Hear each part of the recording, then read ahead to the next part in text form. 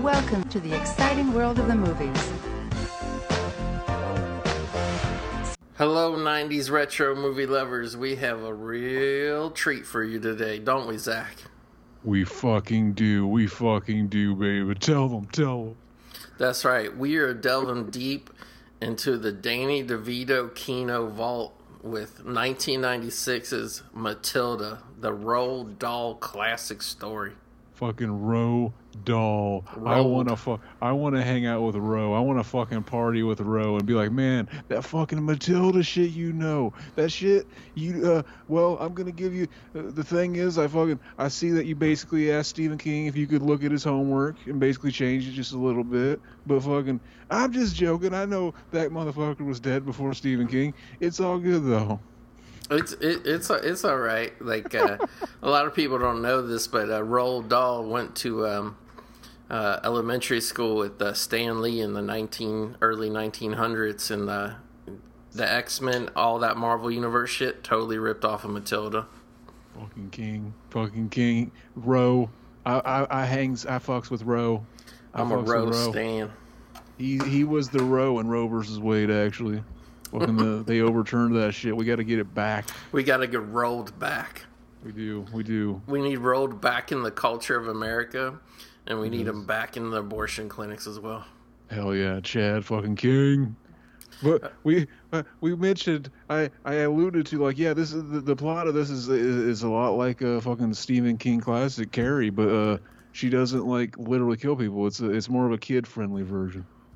Yeah, she could though. I mean, we'll get to it later because that Carrie twist, I gotta admit, I never saw that shit coming.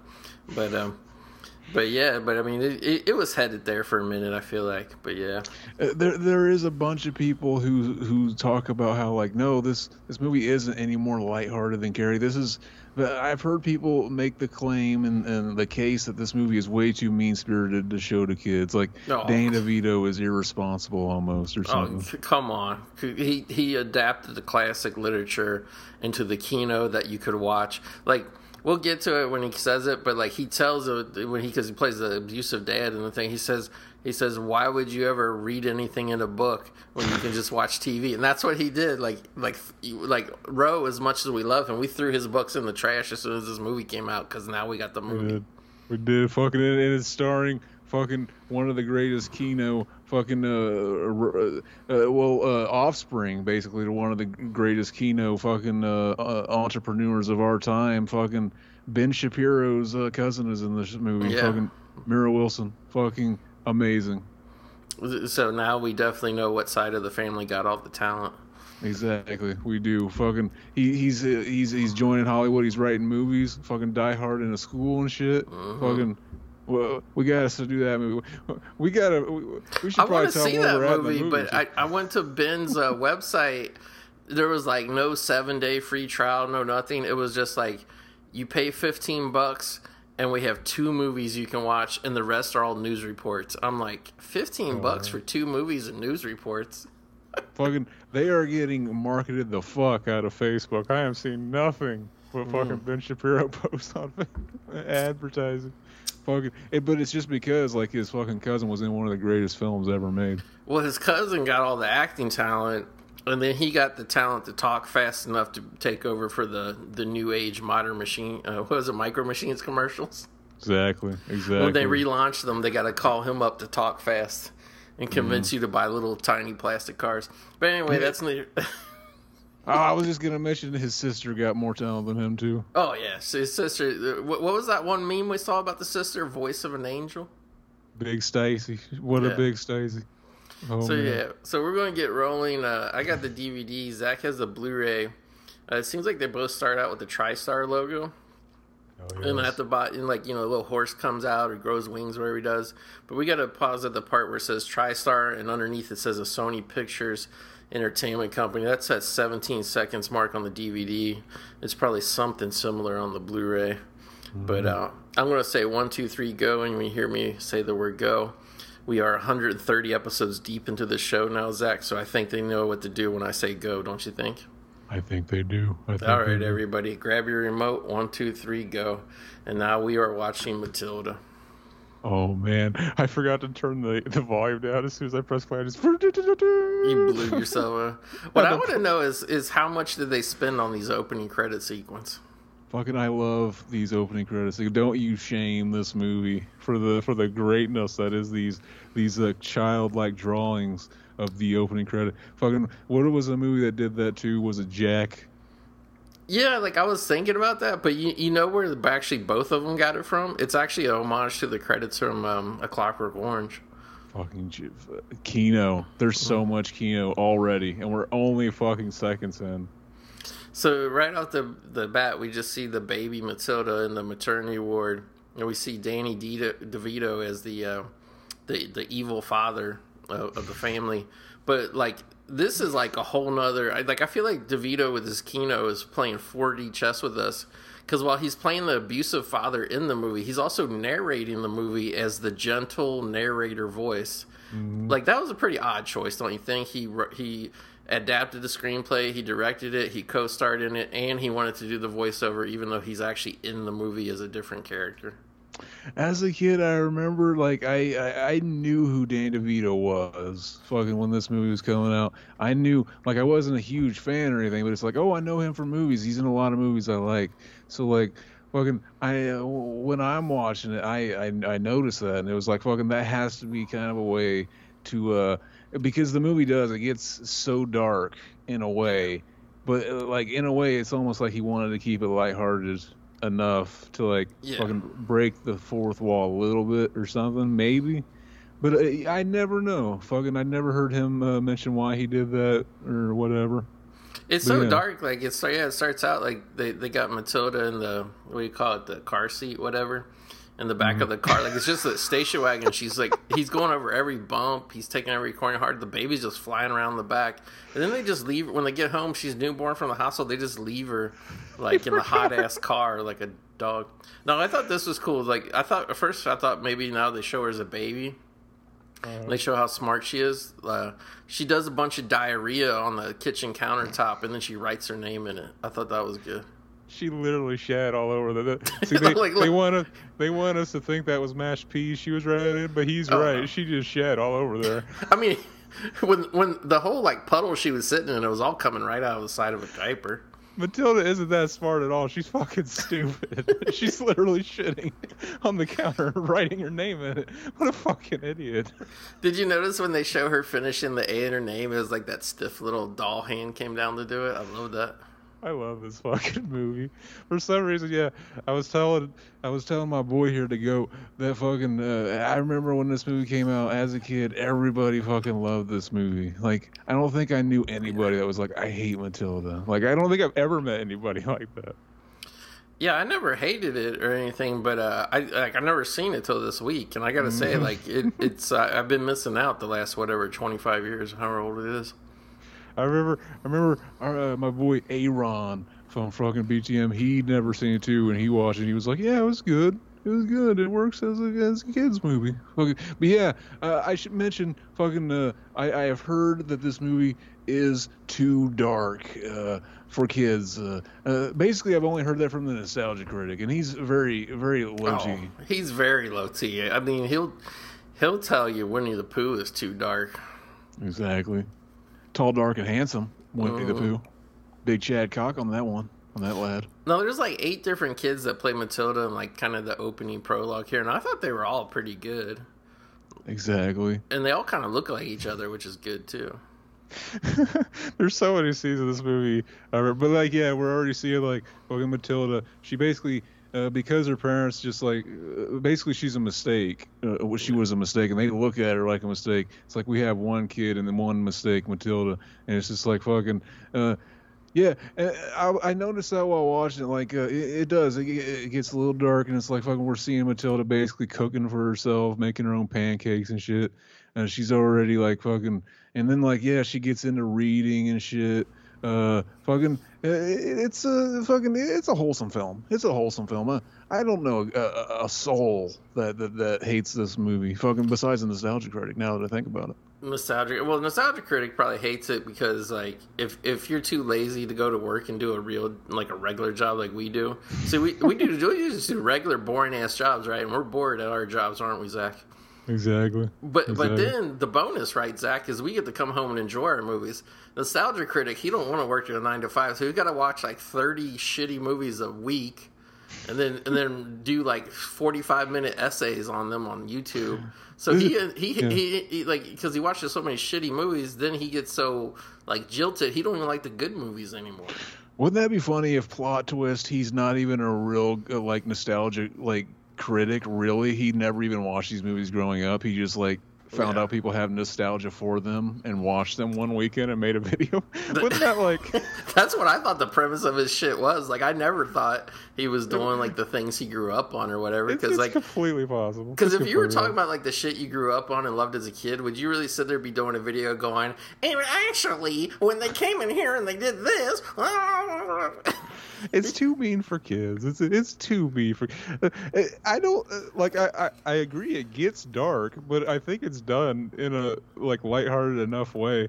Like, we'll talk about like the Trenchable fucking. Even though she's like bad and like there are parts where like she literally picks up a girl and throws her like at a fence. She murders a kid. Yeah. And she misses it and then like flies through some flowers. So it's like just by like happenstance she happens to be incompetent at killing him. Basically, is the only reason she does it. Like these whatever softy motherfuckers now. This is too dark. Like, there's a reason why they made this movie in 1996, Zach. We were in the wake of the Tim Burton era. So you were allowed to do dark shit and have it be PG, PG-13, whatever. You know what I mean? Like, it was okay to do it all dark. Yeah, Matilda went to the library and read all their books, and now, like, we finally get her in her final form. She's 6 years old. This is the final actress that will play Matilda. Throughout the film, fucking cousin of one Sir Shapiro, the Duke of Shapiro, if you will. Yeah. Isn't that funny that like fucking to some people Shapiro is like fucking huge, like he's got one of the number one pocket, but to me it's just like fucking Mara Wilson, fucking his cousin. That's where it's at. Everybody loves Mara Wilson. Exactly. The ironic thing, if at this time period, if this story was happening, you know, the time period that this movie came out, she would be all reading in those books about Senator Joseph R. Biden right there. Exactly. Fucking all the jokes we can make it with the fucking. You think anybody? Sometimes I wonder, like, do people like listen to this in a vacuum and they're just like, who the fuck is Ben Shapiro? I mean, I'm sure somebody is, because I mean, it's a movie show. It ain't a YouTube politics show like everybody else did. Which, by the way, you've done I would say, like, honestly, even though I've probably been podcasting like more years than you've done like a billion more episodes than me. Like, anytime you've ever done an episode where real world politics came up, did it ever end in anything good? Fucking never, ever. But everybody on YouTube talks about shit all the time. Yeah, apparently, like, they say if you don't get paid to fucking talk about politics, you shouldn't fucking read about it or talk about it because it isn't good for your mental health. No, it's not. Yeah, I like this part. She cries into the book because her brother was throwing marshmallows at her. Mm-hmm. Fucking, what was it he was calling her? Dip face. Yeah, I thought he was saying dick face. I did too, but I saw it on here. He's calling her dip face, and I'm like, is that a reference to that Rowdy Roddy Piper line from fucking They Live? Probably. Fucking, I can't imagine. Like, we know Kino Files are making these movies. Fucking the fucking the offspring of fucking Sir Shapiro, fucking Chad. But like, fucking, we'll never know unless we listen to the official audio comment. See, that's what sucks about them putting out the Blu-ray, and I'm watching it right now. It looks very nice, but they could have put our commentary if they only would have waited a little bit longer. If they only would have waited like 12 years, yeah, they could have had our commentary. Exactly. By the way, we're like, what are we, like 14 minutes in the commentary? We didn't even mention that Danny DeVito's real life sexy ass wife, Rhea Perlman's playing the wife in this as well. Exactly. Fucking, they were working together for a while. Are they still together? I remember they got a divorce and then they got back together. Really? And then, I never knew that. I always thought they were together. Fucking, for a while. I remember seeing a E! True Hollywood Story or something. Something. Must have been a long time ago. But did you notice too, like something you never see in kids' movies now? Like they're always drinking. Like he drinks Budweiser, she drinks Bud Light.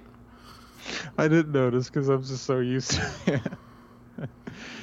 But here they probably needed it because it was like fucking we're letting them know that maybe see they're getting us subtle hints like fucking they're bad parents, but like fucking. Maybe there's a reason for that. Maybe there's just something we don't get about them, and it does. It makes it very clear that Matilda is kind of like a kid. What's that called? Like a child savant, where they're just like idiot savant. They fucking. Sometimes it is like a thing where like kids come out and it's just like, how do they know that? Like they just know shit that's kind of out of their league, but fucking.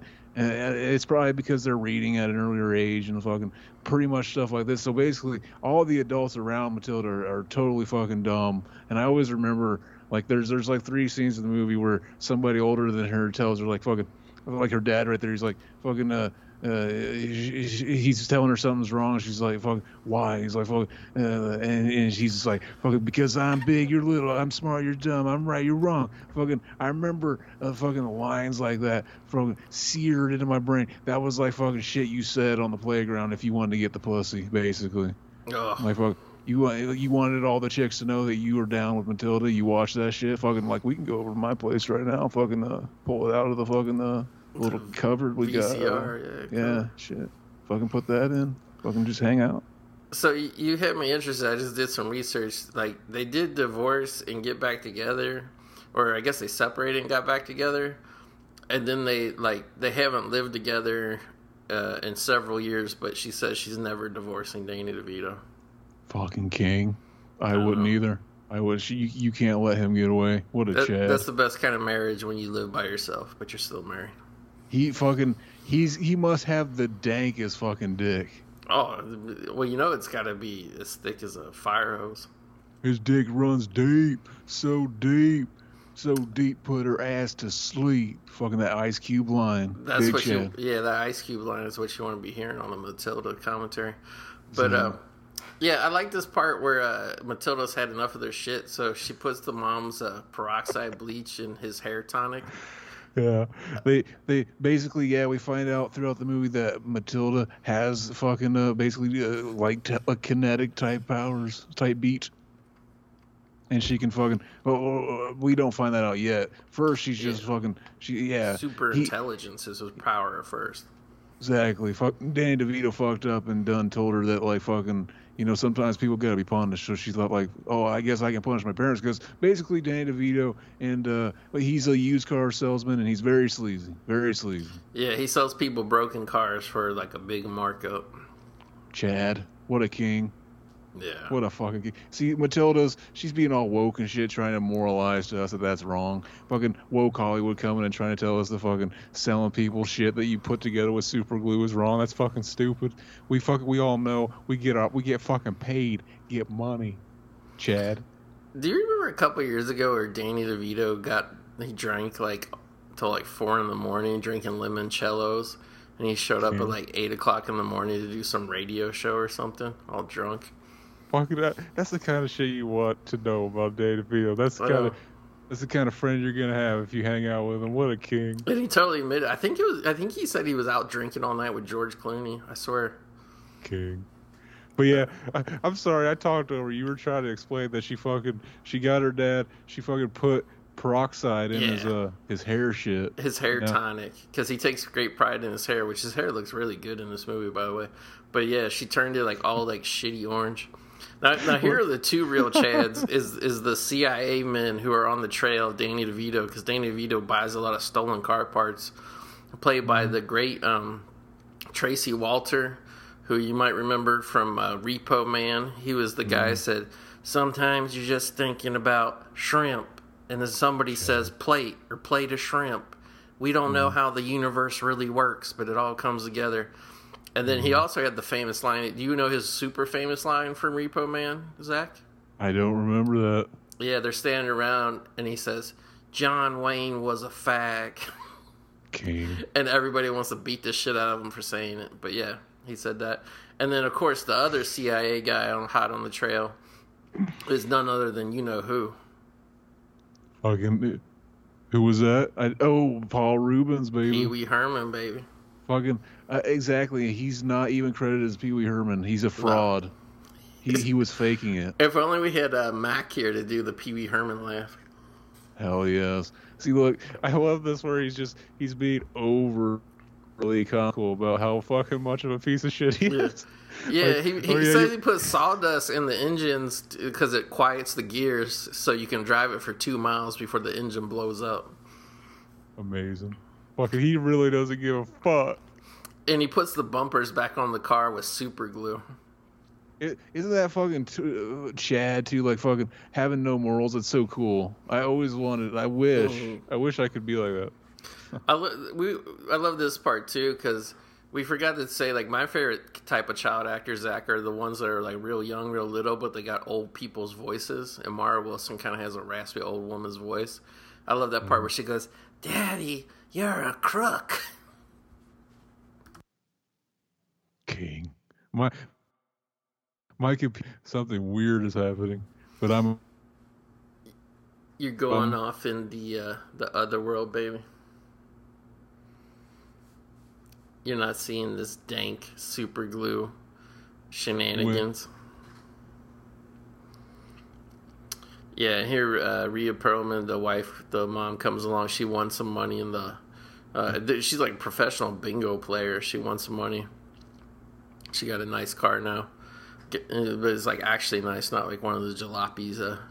Blonde DeVito, Danny DeVito, Mr. Kino with the blonde ambition. You ain't missing. Zach, he's not allowed to watch Matilda anymore because his computer is malfunctioning. Junction. And here we had another little prank. Not only has she ruined DeVito's hair by turning it blonde, but she then put super glue all over the rim of his hat, so when he put it on, it's going to be stuck on his head here when he goes into the fancy restaurant. Were you ever able to make your way back, Zach? I'm just rhyming up a storm here. We should have technical difficulties more often. I might be able to get a rap career out of it. Speaking of rapping, since I'm talking to myself here, we got to talk about the fact that I guess the elephant in the room, and it bared no decision on us picking this movie to do it or whatever, but just out of the blue, also coming this year is a Netflix adaptation of this, and they can't just adapt the book into a movie or TV show. They got to turn it into just from Matilda to Roald Dahl's Matilda the musical. So Netflix is going to turn it into a child's musical. I bet it's going to be awful. Am I really just doing a show by myself now? Like, what's going on?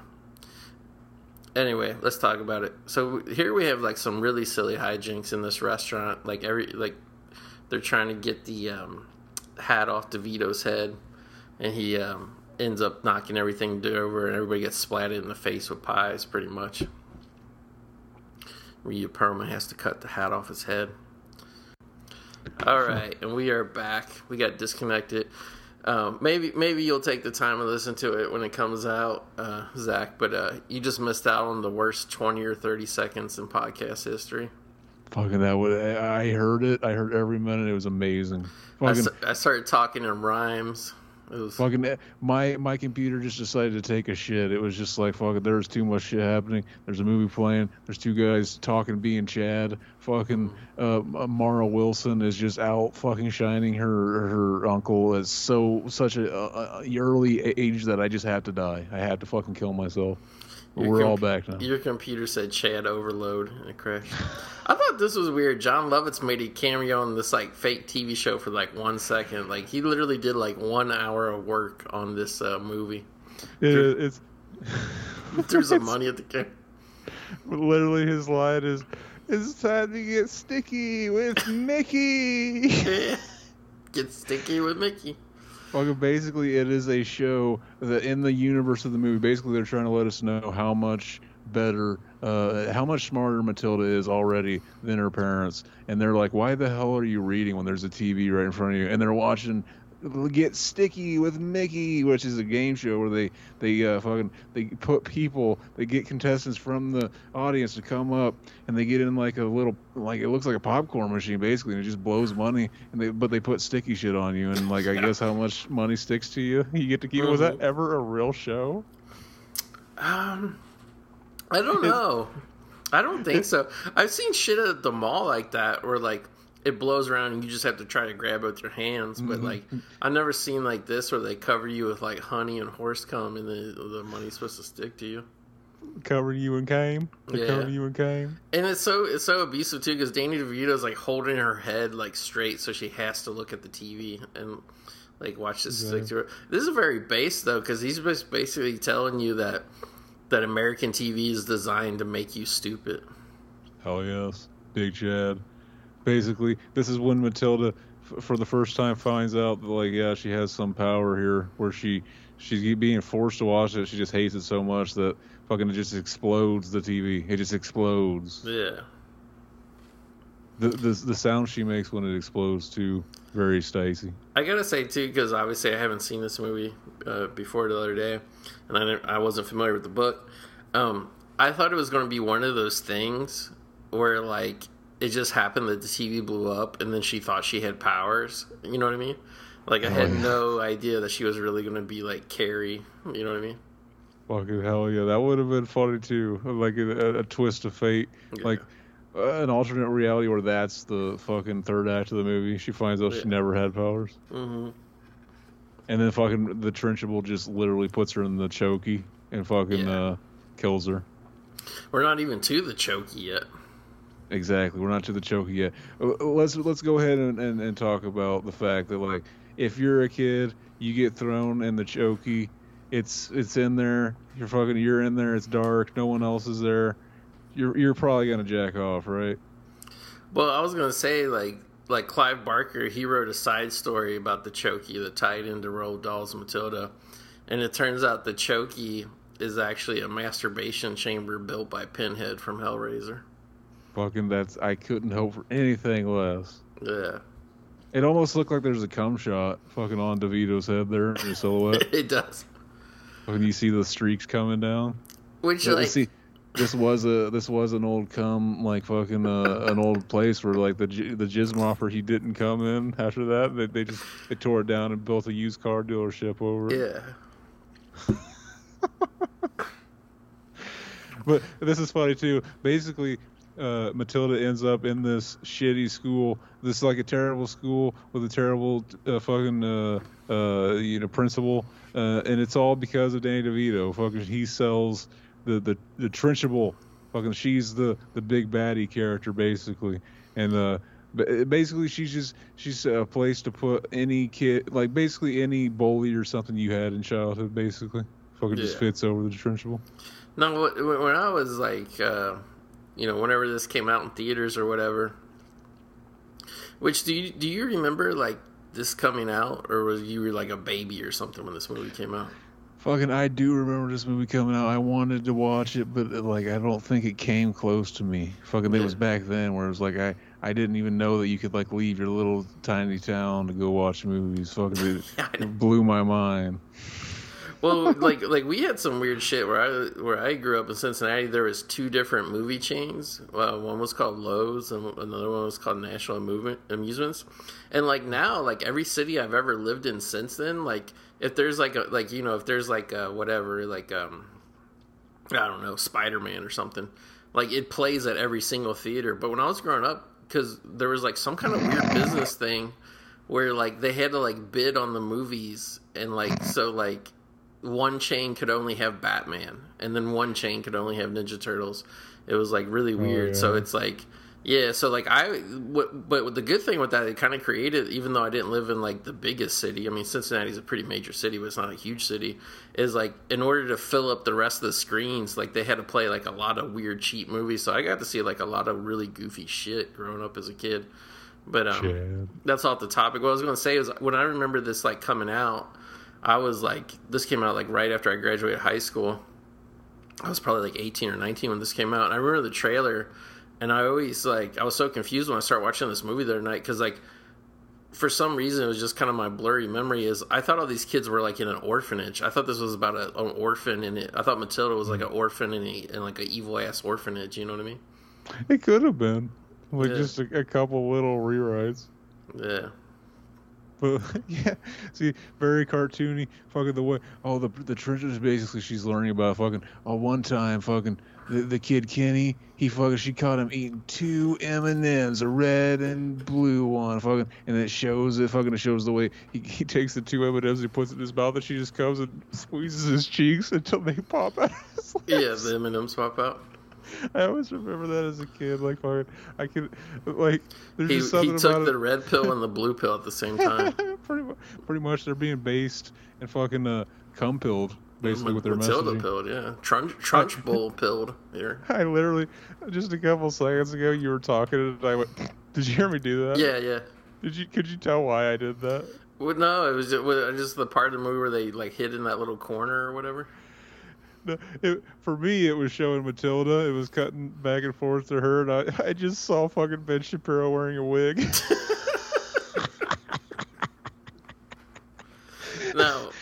Now, do you think Ben was jealous at the time? Because I think he's about the same age, about the same age as Mara Wilson. He was probably jealous that, like, because at the time, like, really nobody was wanting 6 or 7 year olds to give them political news breakdowns or whatever. Exactly. He was probably jealous that his cousin or his niece was in a big Hollywood movie, don't you think? She broke out into movies that she wasn't even fucking trying. Exactly. She wasn't even fucking trying. This kid right there, did you ever watch Boy Meets World growing up? A little bit, yeah. She reminds me of the kid Minkus from Boy Meets World. Minkus, yeah. For some reason, she looks like a girl version of him. It just looks like the same face with pigtails on. No, it does. This is the part where she picks the little girl up by her pigtails and flies her and she almost lands on some spikes. She almost gets impaled, but she lands into a flower bed. How goofy this is! It's so bizarre. You know what I like about DeVito Kino is when he does like a goofy ass scene like this. Like, and this will come up later. All his goofy scenes, they're not like just some 90-second bullshit. They all go on for 10, 15, 20 minutes. Something very whimsical and like like a child's understanding of a situation going on is how he shoots it almost. I like the little girl that's her friend that has like the froggy voice from like Little Rascals. She's like, exactly. Fucking Big Stacy. I was hesitant to call her Stacy because it's like, that's a kid, but it's like fucking, they could be named Stacy too. I didn't mean it in like a fucking any weird way like that. Yeah. That was the one thing I was going to ask you, because I mean I was a young adult, but still an adult when this came out, and that's the whole reason why I'd never seen this movie till now. But like when you saw this, obviously you were way younger than me. So like, were you like young enough in age to where like you had a crush on Matilda when you watched the movie? Fucking probably when I first. That's probably your original reason why you wanted to watch the movie. I think the thing is though is once you see Miss Honey, it's like fucking baby. I know. I'm tired of Matilda. I'm ready to get with a real woman. Yeah, Miss Honey is their teacher, played by M. Beth Davids, who I forgot to look this up. I want to say she got kind of like her big break in Schindler's List, but I'm pretty sure too she was like the goofy whatever love interest in an Army of Darkness. Am I right about this? Fucking amazing. I was trying to remember where she's from. Yeah, and she's super beautiful. Big fucking Stacy. Big Stacy. I wonder if she even maybe she got out of acting. I remember hearing Mara Wilson. I think she wanted nothing to do with acting once basically she got old enough to like kind of understand like fucking. Oh yeah, I acted because my parents fucking wanted. If I remember right, I could be mixing her up with someone else. Yeah. Yeah, I'm looking. Yeah, I think Mara Wilson, retired. But wow, like I'm looking at IMDb. I think what really happened is basically Ben Shapiro basically fucking caught her by the toe. Basically, fucking was torturing her, tickling her with a feather and shit. Like, you will give up Hollywood. You will. Don't you know how conservative or how not conservative they are? It's like Sodom and Gomorrah in Hollywood when you make your silly Danny DeVito pictures. Exactly. The Danny DeVito he's trying to blatantly put the woke agenda in there, make us think that fucking selling used cars shitty is bad. Fucking cucked. I actually had it backwards. Bette Davis was in Army of Darkness, and then after that did Schindler's List. So fucking Steven Spielberg was watching Army of Darkness going, who's this Stacy? Fucking king. Yeah. And then a couple years after that, she did this movie. She's really good. And no big surprise. See a picture of her now. Still Stacy. Big Stacy. Basically, fucking, she's everything that fucking Matilda need. Like, fucking, why couldn't she have been Matilda's mom? Fucking, Matilda's actual parents just fucking want nothing to do with her, fucking don't understand her. But Mrs. Honey, it's almost like they're kindred spirits. It's almost like they're setting something up or something. Oh my god, I just found, I don't know why they put this on the pictures for Bette Davis on IMDb, but we both got to get this. They've got a DVD box set called the Slumber Party Pack. It's got 2 movies in it, Matilda and Madeline, and it says, includes 2 great movies plus a box of colored chalk to draw and share with a friend. King. Fucking normalize bringing that back. Fucking remember back in the day when you'd be watching a show, they just break character and start telling you how to do something at home. Fucking first get your mom's permission to use the scissors, grab a handkerchief, and it's just like fucking we need to bring back that. We need to normalize fucking just like talking to your friends like that in everyday conversation, I think. Mm-hmm. Oh, I uncovered some groundbreaking trivia too about Ben's cousin. First of all, this is tragic. Mara Wilson's mother died during production of the film. She had thought for years that her mother had never gotten to see the completed film, but years later, Danny DeVito revealed he had shown her a rough cut of what they filmed shortly before she died. Fucking hell yeah. She saw the fucking assembly cut, the 3-hour-long version. Oh, that's the version I want to see. And it says, during her teenage years, Mara Wilson was diagnosed with severe OCD and anxiety. She discovered this while reading a book called Kissing Doorknobs, noting the similarities between herself and the lead character. Years later, she found out that book was written by the mother of her co-star, Kira Spencer Hesser, who played Hortensia. Fucking, that's the thing. Like, fucking, I would have fucking called her immediately. I had no idea your mom liked licking doorknobs. Yeah. Fucking, that is awesome. That is awesome. That's a great title for a book. I would give that. Chad. I love that. That's a great touch. The fucking, let's just have the trenchable. Fucking, she goes in. Basically, Miss Honey just found out that like fucking Matilda's like big Stacy. She's all smart and shit. Fucking big brained and shit. And she goes to the trenchable. She's like fucking, I think this girl, she's like cool and shit. Like fucking, she's like smart and shit. And fucking the trenchable's like, fuck that. She's just like fucking. Fuck She's her. like, we gotta put her in advanced classes. She's smart. The principal puts her foot down. Hell no. She's like, fuck her. Make her dumb. There's a funny line there where she's like, she could do she can calculate big giant fucking numbers in her head, and she goes like a calculator. Yeah, it's like that's one way to look at it. Yeah, that's what a dumbass would always say. Big deal, you can do math like a calculator. You always have a like when you're a kid in school and you're like, how come we just can't use a calculator? And they're trying to teach you math, and you're like, oh. You know what's funny too is we kind of had the last laugh because all the teachers were saying you won't have it. You can't expect that you'll have a calculator on you at all times. What fucking idiots! Fuck I know. Well, when you're at your job, you won't have a calculator. It's like, come on. Fucking, we got the phones that not only does it have a calculator, I got the fucking internet. I could literally ask the internet. I could ask Google to solve the problem. That would just take too long. You could ask Siri. You could ask Google Duchess. You could ask Microsoft Martha. Any virtual whore you wanted to. What time it is and what 3,124 times 496 is, which is the math problem.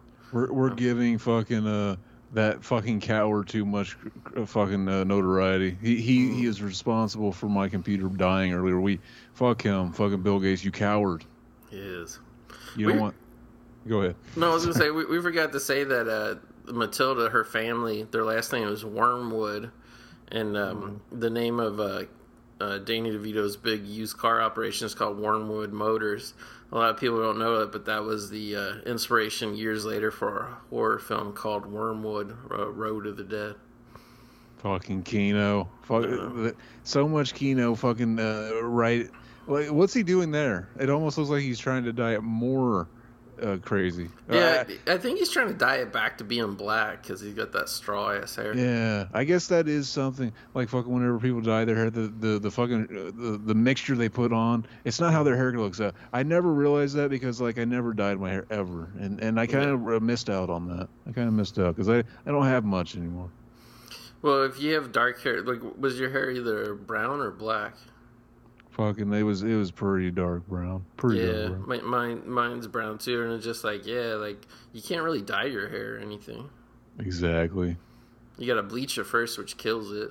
Like I had some like years ago, like literally exactly 23 years ago to the day, I had some like blonde streaks put in my hair. Like I had like a spike haircut.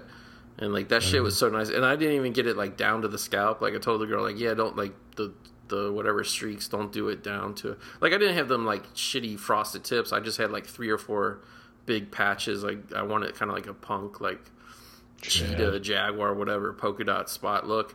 And, like, it looked really cool for a while, but it's just, like, it was summertime, and, like, the heat would heat that shit up, the bleach parts, and it burned, and then big chunks of it were always falling out. It was horrible. And that was only like, 3 or 4 spots in my hair. Like I could imagine if you did your whole scalp like that. It was horrible. I just laughed at the movie there, right where Mrs. Honey says, basically, yeah, it kind of it lets you in on the little thing, like fucking like basically her parents are like fucking. She comes in, she tells them like, I think Matilda, she's really smart. She could be. It's kind of funny. It's kind of ridiculous. She could be in college within like 3 years. It's like that's a little. You probably don't know that yet. But yeah, she's 6 years old now. You probably don't know that. You're probably overselling it a little bit. But they say like fucking, I didn't go to college. Fucking, and then he kind of shit, and she's like, "Fucking, don't shit on people that go to college. What if you got sued for a faulty car, and your lawyer would have to?" And he's like, "Who you been talking to?"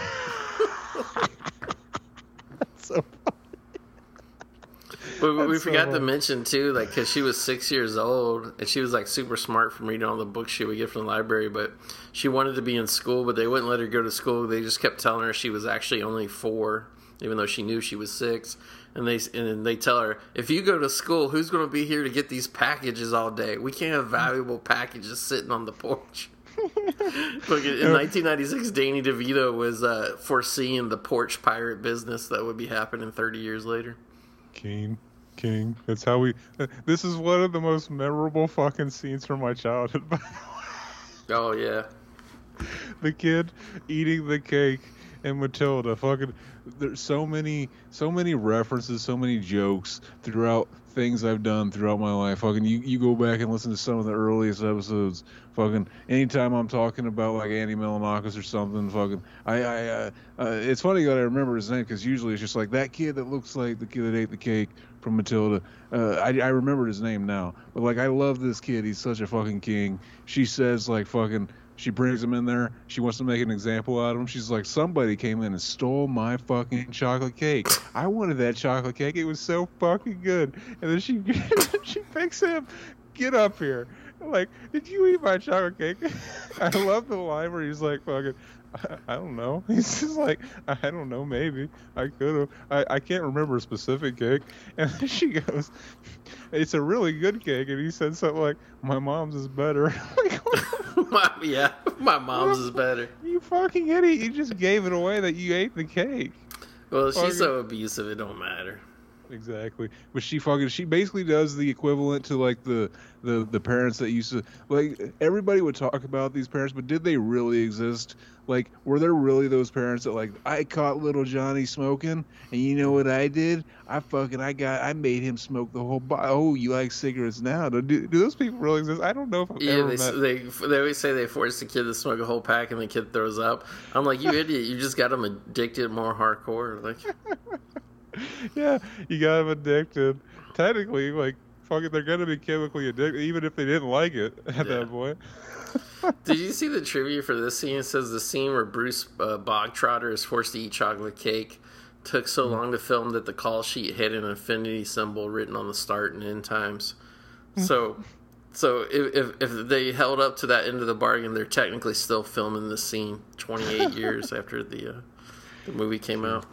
Kino, fucking, I love this though because, like, for like a day or like 2 days, they just let him eat real cake. Oh yeah, and he was probably just like, fucking, this is the greatest job ever. Well, they give him this giant piece of cake, which is like almost the size of a cake in itself, and then they reveal the lunch lady brings out the rest of the cake, which is like, how big would you say this freaking thing is? Yeah, that was just one slice of the huge cake he's got to eat.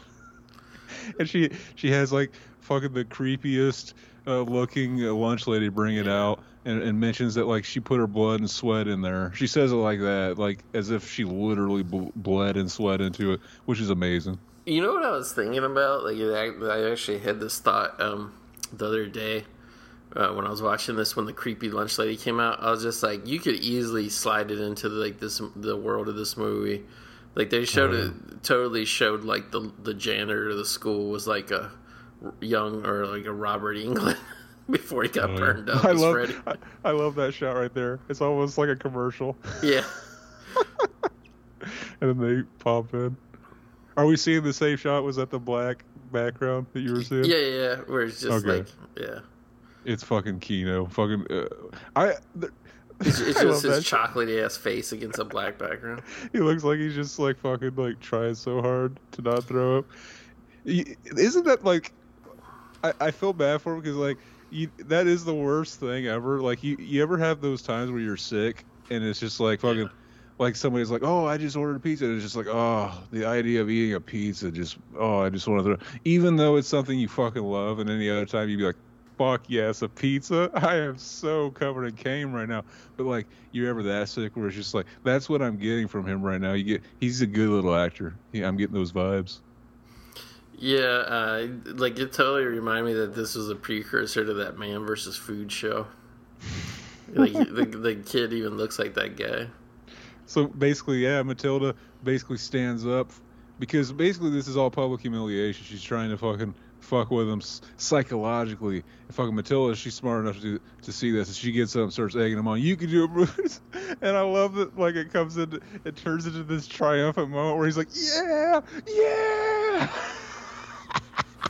Yeah, so like he's ready to puke, and then just because they cheer, he can eat like the rest of the cake. It's just like, hell yeah, what a king. Like, basically, this is like, oh, fuck it, it's all crashing down around me. And, like, he picks up he licks it clean, licks the fucking thing, the tray that the fucking cake came out on, and he holds it up above his head in triumph. And then, as if the movie reads your mind, because you're just like, oh, she's just going to bring it over his head. But they would never do that in a kid's movie. But then she does it. That's the DeVito Kino. And then he burps. It's just like it's so perfect. Yeah, when he burped, I totally thought he was going to start barfing right there. Like, that's such a perfectly crafted scene. It's like imprinted permanently on my brain, and it'll never be gone. And I'm fine with that. I like this too, like the CIA guy, the cop guys, Pee Wee Herman, Tracy Walter, they're outside. I love how, like, over and over through the rest of the movie, Matilda comes in and she says, they're outside, they're cops. They're cops. Why would cops be out there, Matilda? Blah, blah. They're cops, Daddy. They're cops. She realized that they were cops immediately, basically. Yeah, and these morons. She got home from school and just saw them in the car watching TV. And so she comes in and tells them. And I guess they just think she's being paranoid. Yeah. They don't think anything. What? They're just, like, you think he would, like, oh yeah, I am kind of a bad used car salesman, but he never thinks about it. Big Chad, I think. Yeah. Look at that. I'm pretty sure this movie was the first time I was ever introduced to fucking peanut butter and jelly sold as one, and it blew my fucking mind. Well, you know what's funny? Like I buy that from time to time. I swear to God, that jar that she was opening, I don't think the packaging has changed ever since. Like the label, everything. It looked the same, yeah. Goober, it said on there. What do you? The thing with fucking the peanut butter and jelly is it's like fucking you take the peanut butter, you put it in the cupboard. What do you do with the jelly? You can't put that in the cupboard too, right? Yeah, I don't you think gotta you're put it in the supposed to. fridge. Yeah. But then it makes it too cold, and then it's hard to spread. It's like, what is the point of this? Like when I moved in my first apartment with my buddy roommate, he taught me the secret of peanut butter and jelly, and I never knew this. Give us the fucking scoop, baby. All right. The way I was like a dummy with peanut butter and jelly. I was like swiping that shit out with the knife, right, and trying to spread it. What you do is you use a spoon instead. So you scoop it out with a spoon, and you put it on the bread, and then you use like the backside of the spoon to spread it, and it spreads it way easier, even if it's cold. The Kino. So freaking Kino. Or you toast that shit, and it mixes with the coldness. Matilda got thrown in the chokey. She's getting thrown in the chokey. Do you think she was one of those kids that they had to fucking spray it down, disinfect it afterwards? No. Fucking get all the came off? Not the game. I like it. See, I made like a more family-friendly version of the joke, and then I just had to go there. I know, you just made it worse. Fucking drive it off the cliff. But we passed through the part where fucking basically Matilda, she's like, fucking, we gotta teach Miss Trunchbull a lesson so that she gets what's that called? A fucking, it's like a lizard, but it's like it secretes. Yeah, it secretes some kind of toxin. That fucking and they put it in her water and fucking they get her to drink it, and it's big Chad shit. Because I guess to set it up, every time she walks into like one of the classes or whatever, she's like, the kids have to have like a pitcher of water and a glass waiting for her, and she screams, "Where's my water?" Blah. Exactly. Fucking, this movie is basically like Kino. Kino on so many levels. Fucking, it's got, it's like Problem Child. It's like fucking, it's like Carrie. Yeah. It's fucking all these great pieces and fucking amazing. Mrs. Honey, she notices that Matilda's just gone and fucking and she has to go help her out. She has to go get her out of there, out of that fucking chokey. I'm getting so loopy, man, because before we recorded this, I went to my local caffeine emporium around where I live. They get these things called Dutch Bros. You just drive through them. It's kind of like Starbucks for millennials, but they got all kinds of other drinks. And they do their own energy drink. And I got this Dutch Bros Rebel energy drink blended. They're so good, man. But I mean, you just get instantly cracked out. So I got the Dragon Slayer. It's raspberry flavor, blue raspberry with blackberry drizzle. It's all purple. It's like it tastes so good that I couldn't like help but like drink it fast. And now like the top of my head is just like feels like a cement block, and like I'm just so like high off of caffeine right now, like it's insane. Now like literally I if I'm really quiet, I can hear the world shaking. Basically, I'm so fucking zoned. I'm so zoned. I know. Chad, did I mention that this is basically a black comedy for kids? Yeah, like I was thinking about it, that like I don't even really think, I mean, I guess technically she has powers and shit, but I don't even know if you can really call this a children's fantasy. It really is like a black comedy. It is. It's very odd.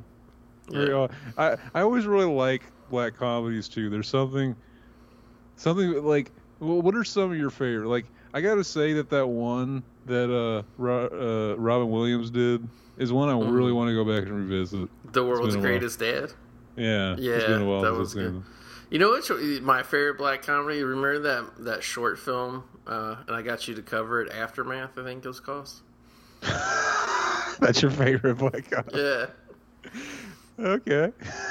The part where he feeds the dog at the end, it's hilarious. I remember I remember you noticed that it gets really funny whenever, because the dog is a really bad effect. Was that you that said that? Yeah, just like when he comes on. I don't think I ever noticed. I was just so shocked by everything else in the movie, I just didn't really notice. Which is kind of funny that you could miss something that obvious. That's a good question, because I like a lot of like fantasy comedies. I mean, I like comedies, but like I always like a lot of like fantasy comedies that like have like weird science and shit, have like a weird premise. But as far as dark comedies, yeah, it's hard to say. It's very niche genre. I feel like pretty much all the ones from like the last 20, 30 years were all directed by Bobcat Goldthwait. Probably, maybe, yeah. Yeah, like I can't even. I guess Tim Burton shit kind of leans more towards fantasy, but like Edward Scissorhands and his version of Dark Shadows, they're kind of like black comedies, but then they have like a lot of fantasy, you know. I watched that movie, Thank You for Smoking.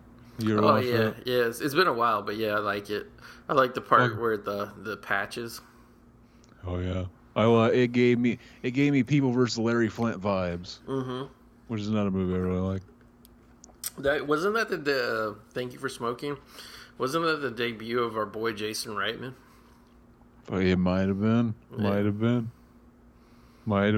Hell yeah! Fucking here we go. We're getting ready. See, we were just basically procrastinating. We were just basically pretending like we weren't fucking on the edge of our seat, waiting to watch her drink the fucking water that's got the fucking lizard piss in it. That makes you fucking. It makes her go. She doesn't drink it. I forgot. It fucking spills on her.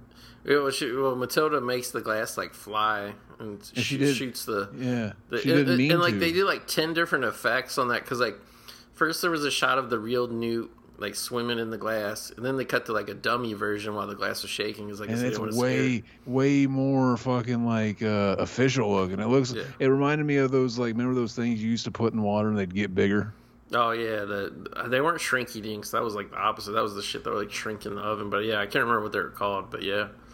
Fucking is like a little plastic thing you put in the water. All of a sudden, it's like fucking capsule. Huge. Yeah, it's like a dinosaur or whatever.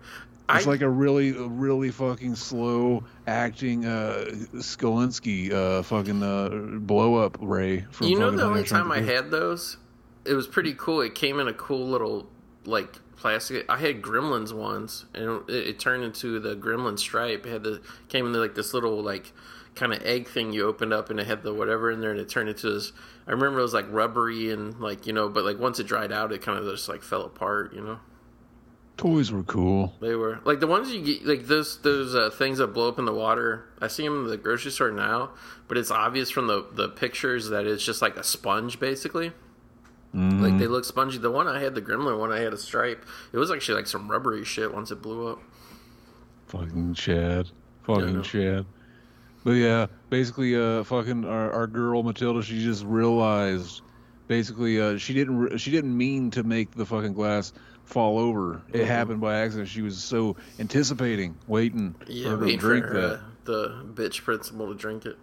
So now she realizes, like, fucking, I can control it, but like at first she doesn't know how to hone it quite. Yeah.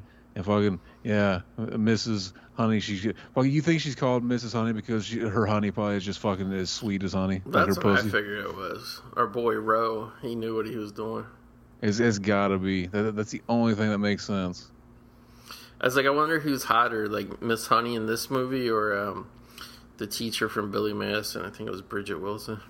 Fucking, it's amazing. Fucking, I want to see a movie where they're the only two fucking teachers at a fucking Big Stacy University, basically. Speaking of, you know what a good black comedy is, and I kind of want to do it for this, but like it's never available on streaming or anything. You ever see our boy Cusack? You ever see The Ice Harvest with him and Billy Bob Thornton? I haven't. That's a good dark comedy. Chad. That reminds me, I did get fucking Crazy Summer, the other movie from the Better Off Dead guy. Oh, I did too. Yeah, there was a guy on Podbean request we do it back when we did Better Off Dead, and I was like, yeah, because we had talked about it. So now that you have a copy, I think we can make that happen. Chad, I've never seen it. Fucking, I am excited. But summer's almost over, so technically we probably won't record it in summer, but I don't think anybody will give a shit. Because when we release Christmas episodes on Christmas, nobody listens to them. But when we release Orgasm on Christmas, everybody comes. Chad, everybody cames. Mm-hmm. And that's why it's so crazy. It's just a crazy summer. We release it after summer's over. We just when you thought you figured out all the questions, we changed the answers. Exactly. Now this is the origin right here, like a flashback of Miss Honey, and like I could have swore they got one of the younger Matildas to play Miss Honey as a kid. It was kind of weird. Very similar. The shots remind me of fucking the little girl from Slumber Party Massacre or something. Like fucking, or which movie was that? I think that was Slumber Party Massacre. Just random shots of a little girl at the beginning, and it's like fucking. I don't remember this subplot in the movie. It's because I always remember. Kind of Sleepaway Camp too, when they show like the young little girl Angela or whatever. Mm-hmm. And fucking, they hide the fact that it's Miss Honey for like a second, and then they just like half a minute, yeah. But yeah, so basically her story was her mom died, and then like her family was rich, so her and her dad lived in the mansion, and then her who was the mean principal was like her cousin or her aunt or something. Fucking her aunt. Yeah. And she ends up living with her, and she's abusive. Basically, it's like a parallel to Matilda with her parents, kind of. And it's kind of funny too, because Matilda's like smarter than Miss Honey, because she tells the story that like, her dad died, and Matilda's like how did he die? And they're like, Miss Honey's like, well, the police said it was a suicide, but like Matilda figures it out in like 2 seconds. It's obvious that the principal lady poisoned her dad and killed him. She's literally better than every forensic scientist that ever existed. Did you ever watch the spin-off show to this they had in the early 2000s, CSI Matilda? I would watch that. I would totally watch it. It sounds like fucking, that has to start out with the dankest fucking Who song. Yeah. We won't be fooled again. Fucking hell yeah. Chad. I always thought that was weird as shit that CSI started out with the Who song. Like, what the Who? Who thought of that? I don't know. They're just like, we need a fucking why write a catchy jingle when you could just take a song that's already popular, everybody knows it, and just use it? Why not? The guys that came up with the show Law and Order were kicking themselves because they came up with the whole like dum dum. Hell yeah. Dum, Hell dum. yeah. Fuckers. They're like, we could have just took a freaking AC/DC tune from the 70s. Exactly. Everybody would have loved it. Talking about my generation. She got all serious there. She looked like her cousin Ben whenever he finds out the fucking someone in school taught something he doesn't like or something. Fucking he gets when he finds out one of the teachers was trans, he gets mad. He finds out they're trying to fucking teach kids that shit like that exists or something. He's really angry. I like this black cat that scares the principal lady here.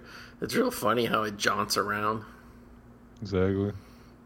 This is what you do though when you're the king. You fucking you get scared of the fucking the Trenchable. She looks all badass, but she's scared of the fucking cat. She's all superstitious and shit. You can see the camera guy right there. Did you see that?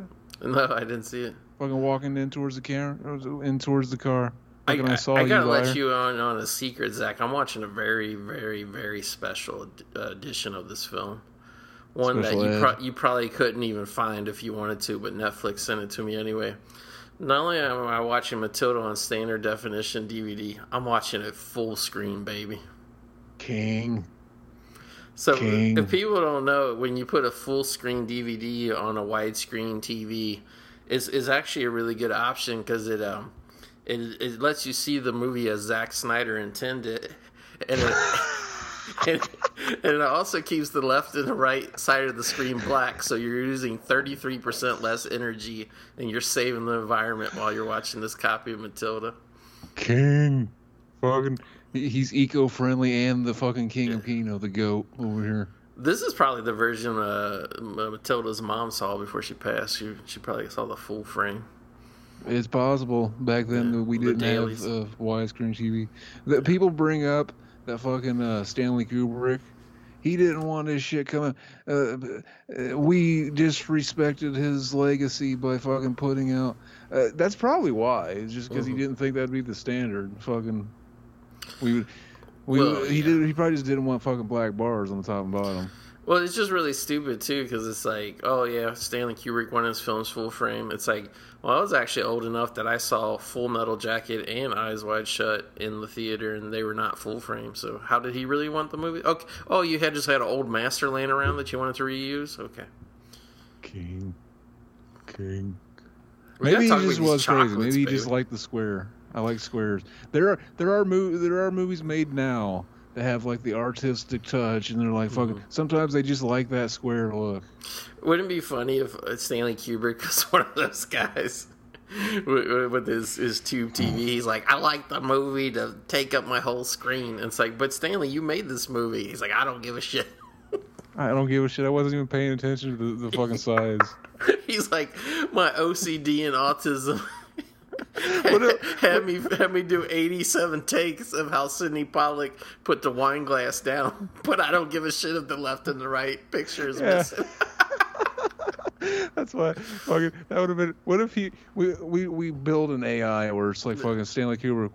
We let it read Stanley Kubrick's biography all the time. Fucking teach it everything Stanley Kubrick. No, we've recalculated how his AI would be. Stanley, tell us the secrets, and he just drops the red pill on us, and he's would we believe it or would we just say, oh, he's got a virus or something? Yeah, Stanley was a genius. Oh, I forgot to mention that's the writer of Matilda, her dad there. Oh yeah, and the pictures. Fucking those are the pictures of the writer. I forget his name, but fucking he is the Roe from Roe vs. Wade or something. The Roald Dahl, yeah. Exactly. And he also wrote Big Fucking Giant, BFG. That's totally what that means, right? That's what I assume. Yeah. Or Big Fucking Guy. Did you ever see the porn versions called BFD, Big Fucking Daddy? Big Fucking King. Yeah. Hell yeah. Oh, I was going to mention too, you know what what would have made this movie fucking a 10 out of 10? Is if fucking Danny DeVito, he did everything right. He should have got fucking Tom Waits to do the score. And fucking the main theme should have just been that song where he says waltzing Matilda, but he just changes it to fucking watching Matilda. Oh, you come watching Matilda with me. Fucking, I would come instantly. Like they just let him do that with the score. Just like take one of your songs, be all meta, and just talk about how you're gonna come and watch Matilda with us. Do you ever think when Tom Waits like sneezes real hard, like little bits of old broken razor blades fly out of the back of his throat? I hope so. I hope so. Well, I was actually I thought of that because I was listening to fucking Real Gone, the album Real Gone, and I was like, dude, this is literally a death metal album. Convince me it's not. Convince me it's not. Well, it probably is. He's a rocker. He's doing a death growl through the whole thing. Now this is what I was talking about, Zach. Is like Danny DeVito Kino as a director. Like they're in this hijinks where they're sneaking around this mansion that used to belong to Miss Honey's family or whatever. And her and Matilda get separated, and the principal comes home, and she like hears somebody, and she's like chasing around trying to find out who's in her house or whatever. But like this is a good 20 minutes of the running time. This just this one scene of her trying to find who's in her house. Yeah, forget about that. What do you think of the pacing of this? I'm not sure if like I definitely still love the movie, but I don't know if it'd be. I don't know if I'd say I love the movie. Like it's definitely at least an 8 out of 10. I'd say it holds up. At least there. But I remember as a kid, this was just like fucking. This is a 10 out of 10 at least. I like it. I actually really like this movie. Like the scenes that go on for like forever and ever. I actually like it because it reminds me. Like this movie came out in '96, but it reminds me like kind of more of like the movies that were in the '80s, where like they really never worried about people's attentions like spans, and they just like they just committed to it, and like just the hijinks went on forever and ever, and you got to like draw out long because the movie itself like isn't that long. It's an hour 38 minutes, so it's still 20 minutes shy of 2 hours. So I mean, yeah, they could have trimmed this all down to like a little under 90 minutes if they wanted to, but I'm kind of glad they didn't because I kind of it makes the movie more memorable for me personally. I think it works. I'm always hesitant to like rate a movie when I watch the movie just to record a podcast because I always know that like when I'm rewatching a movie, I want to wait till I'm like in the perfect mood because it's like I know that movie. I know what kind of mood I want to be in when I watch it. Usually when I watch this movie, it's like it's fucking 9 out of 10. Well, this is like I don't know. Would I give it an 8? This stuff? Fucking, it's probably a 9 out of 10 at least. Fucking, I love this movie. Yeah, like I mean. Because, like I said, I was already a young adult when this movie came out, so I had no interest in it being a kid's movie. Like, if this would have come out when I was, like, 15 or 16, like me and my dad would have still went to see it. Like we always went to see, even still kids movies. Like I remember when I don't know how old I was, but they came out with like new versions of Dennis the Menace and Little Rascals and I like that Dennis the Menace movie. Yeah. fucking Christopher Lloyd literally is just playing a fucking greasy pedophile, hanging out in the fucking kid yard. Just is he Mr.? I can't remember. Is he Mr. Wilson in it? He's the fucking the guy that ends up kidnapping him. Okay, yeah. Like fucking, doesn't he like do something like fucking? Dennis does some hijinks and fucking basically he's like he feeds him a bunch of beans and he's like getting all bloated and trying to fart and shit. Amazing film, amazing film. I thought there was a part where he locked Dennis in the basement or something. Fucking, there's so much Kino for one movie. It's hard to remember. Yeah, I always remember Mason Gamble. Some kid named Mason Gamble played Dennis the Menace, and like they made a big deal of it. Like I think they were trying to make him like the new Macaulay Culkin or something. Oh yeah. He was probably too old by the time Dennis the Menace came out, or they probably couldn't afford him. But could you imagine how much of a classic Dennis the Menace would have came out if they would have had Mac Culkin play him? Fucking, I can't imagine. I can only fucking dream. You know who played the mom to Dennis in that movie though? I can't remember because I'm getting confused with Leave It to Beaver, but I remember one of them, Janine Turner, played the Stacy-ass 50s mom. Who was it in Dennis the Menace? It's another Stacy-ass 50s mom. It was Leah Thompson. Oh, that's even better. With blonde hair. A blonde in that movie. So when are we going to do the commentary for that one? Fucking, right after this one. Yeah. Right after. No, but... You got the Blu-ray? I don't have the Blu-ray of Dennis the Menace. But yeah, like it's kind of weird because, like I said, like I just remember the trailer for this movie, and then like I remember the cover, seeing it on whatever VHS, DVD, whatever, in the stores. So like to me, just the cover was always just the little girl's face, and I kind of like never thought about the movie. So like when I watched this, I didn't really have any nostalgia for like the actual movie because it wasn't like, oh, I remember going to see this when I was younger. But when I watched it, I still had nostalgia for the style of filmmaking, like those up angle camera shots they had of like the zoom into people's faces to make it more cartoony and wacky. Like I miss that kind of whole over the top filmmaking style for kids films back then. For not even just kids films, like a lot of like family films, PG rated films back then would be like that. Mm-hmm. Now, this is a scene where the mom, Rhea Perlman, has the two cops in her house, and she totally does it. She thinks they're speedboat salesmen, and she's like entertaining them. And like I was getting like slightly aroused because I totally thought she was going to do like a double hand job here. She kind of looks like she's flirting with him. Yeah, big time. She's like all over him. And then okay, check out DeVito. He's like, "What's going on? Is this a hot tub party? Get the hell out of here!" And then like he calls them surfer dudes. Like they're like the nerdiest guys in dress clothes and shit. And then later, I forget what he says. He says something, and he calls them like male bimbos or male models or something. He's just surfer dude bodybuilders. Yeah. Or no, he says male strippers. That was like another thing where I'm like, this movie's like, I should be able to come home without having to wade through male strippers. Like, this movie's totally more adult than you would think it would be. Oh. I remember we watched this in school once. Sorry for that. Like, I picked up my drink and it was stuck to my wooden coaster because of the condensation, and it just blew out everybody's ears listening on headphones. Sorry about that. Fucking, isn't that funny how fucking the pussy of the can can get wet? Yeah, I know. It's horrible. The can's pussy got wet. That's so funny. Really. I'll see if I can edit it out when I edit this. But you might as well leave it there because that's fucking. That's literally that's the fucking awesome shit. Dragon Slayer. We're hitting right now. We're hitting when fucking our girl. She's figured out how to do it. She's figured out how to hone her power. And like I don't know how to describe it, Zach, but these are like this type of special effects that I like. Like she starts making all the shit fly around the house, and some of it you can tell is animated. Some of it you can tell is household items flying around on wires. Some of it's like kind of digitally composited in. But these are the kind of special effects I like. Yeah, it's like it works for the whimsical nature. Yeah, like it's live action, but you almost get like a cartoon feel. Like I don't know how to describe it. I like movies like that. I love adult movies like that more than anything too. Like whenever like it's fucking like if I ever made a movie, I would probably like try to hit that tone at some point. It might be because I have the full frame version, but that one shot where he's looking down the end of the spoon, you can see the wire that was like inserted into the end of the spoon. And she just totally just pointed at everything in the house, making it all spin around. And she pulls it out, fucking holds it up to the camera like it's a fucking commercial. Amazing. That must have fucking twisted the knife so hard, and fucking Ben Shapiro's like, she's already fucking selling advertisement in some movies. He's like, it'll be years before I have to. There is some good CGI here, like you could tell, like the cards and the poker chips flying around the room. But I mean, it's good CGI.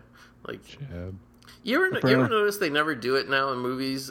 Zach, is the key to like having CGI be like believable is you got to have the camera be far away from the CGI object, so you can make the CGI object small, so you can't see it too much up close. Now they always like do a shot where like whatever CGI object is like right huge in the middle of the frame, you can tell it's a cartoon. You know what I mean? Oh yeah, she literally has the entire like front room like just dancing like it's the end of fucking Beetlejuice over here. You know what it looked like? What it reminded me of? I don't know. You probably have seen this movie recently, but like the movie Poltergeist, where the paranormal investigators like come into the house and they open up the kid's room and it's just all the toys in the room spinning around the room and shit. That's what it looked like. So fucking king, like fucking. That's exactly what I'd do if I found out I had powers like that. Yeah.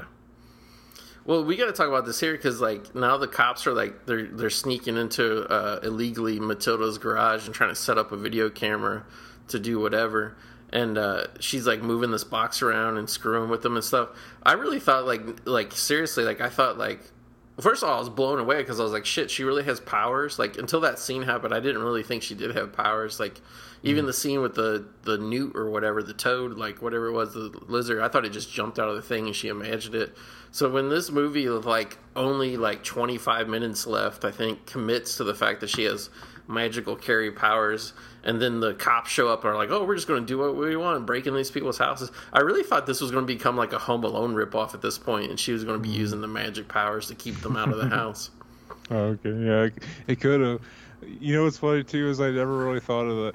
Like, because I saw this when I was a kid, I just know the plot. I remember when it was coming out. I remember the poster, but you probably didn't see the original poster. You probably saw the DVD poster and stuff. But like the original poster had basically her sitting there like that, but it had like all the floating shit around her. Really? No, yeah, I don't remember that at all. Yeah. So, and that was like part of the trailer. Like that should have been like the VHS cover, or the DVD cover. Like every cover I've ever seen is just a close up of her face smiling.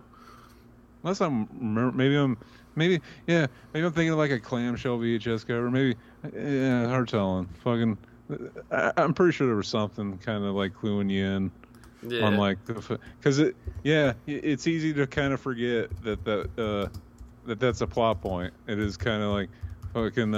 I wonder if the original short story or story was probably way more.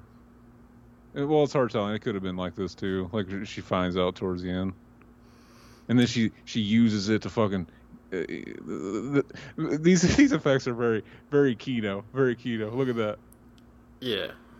Yeah, I'm looking it up. There's a million different posters of it. It's hard to say what the original one was.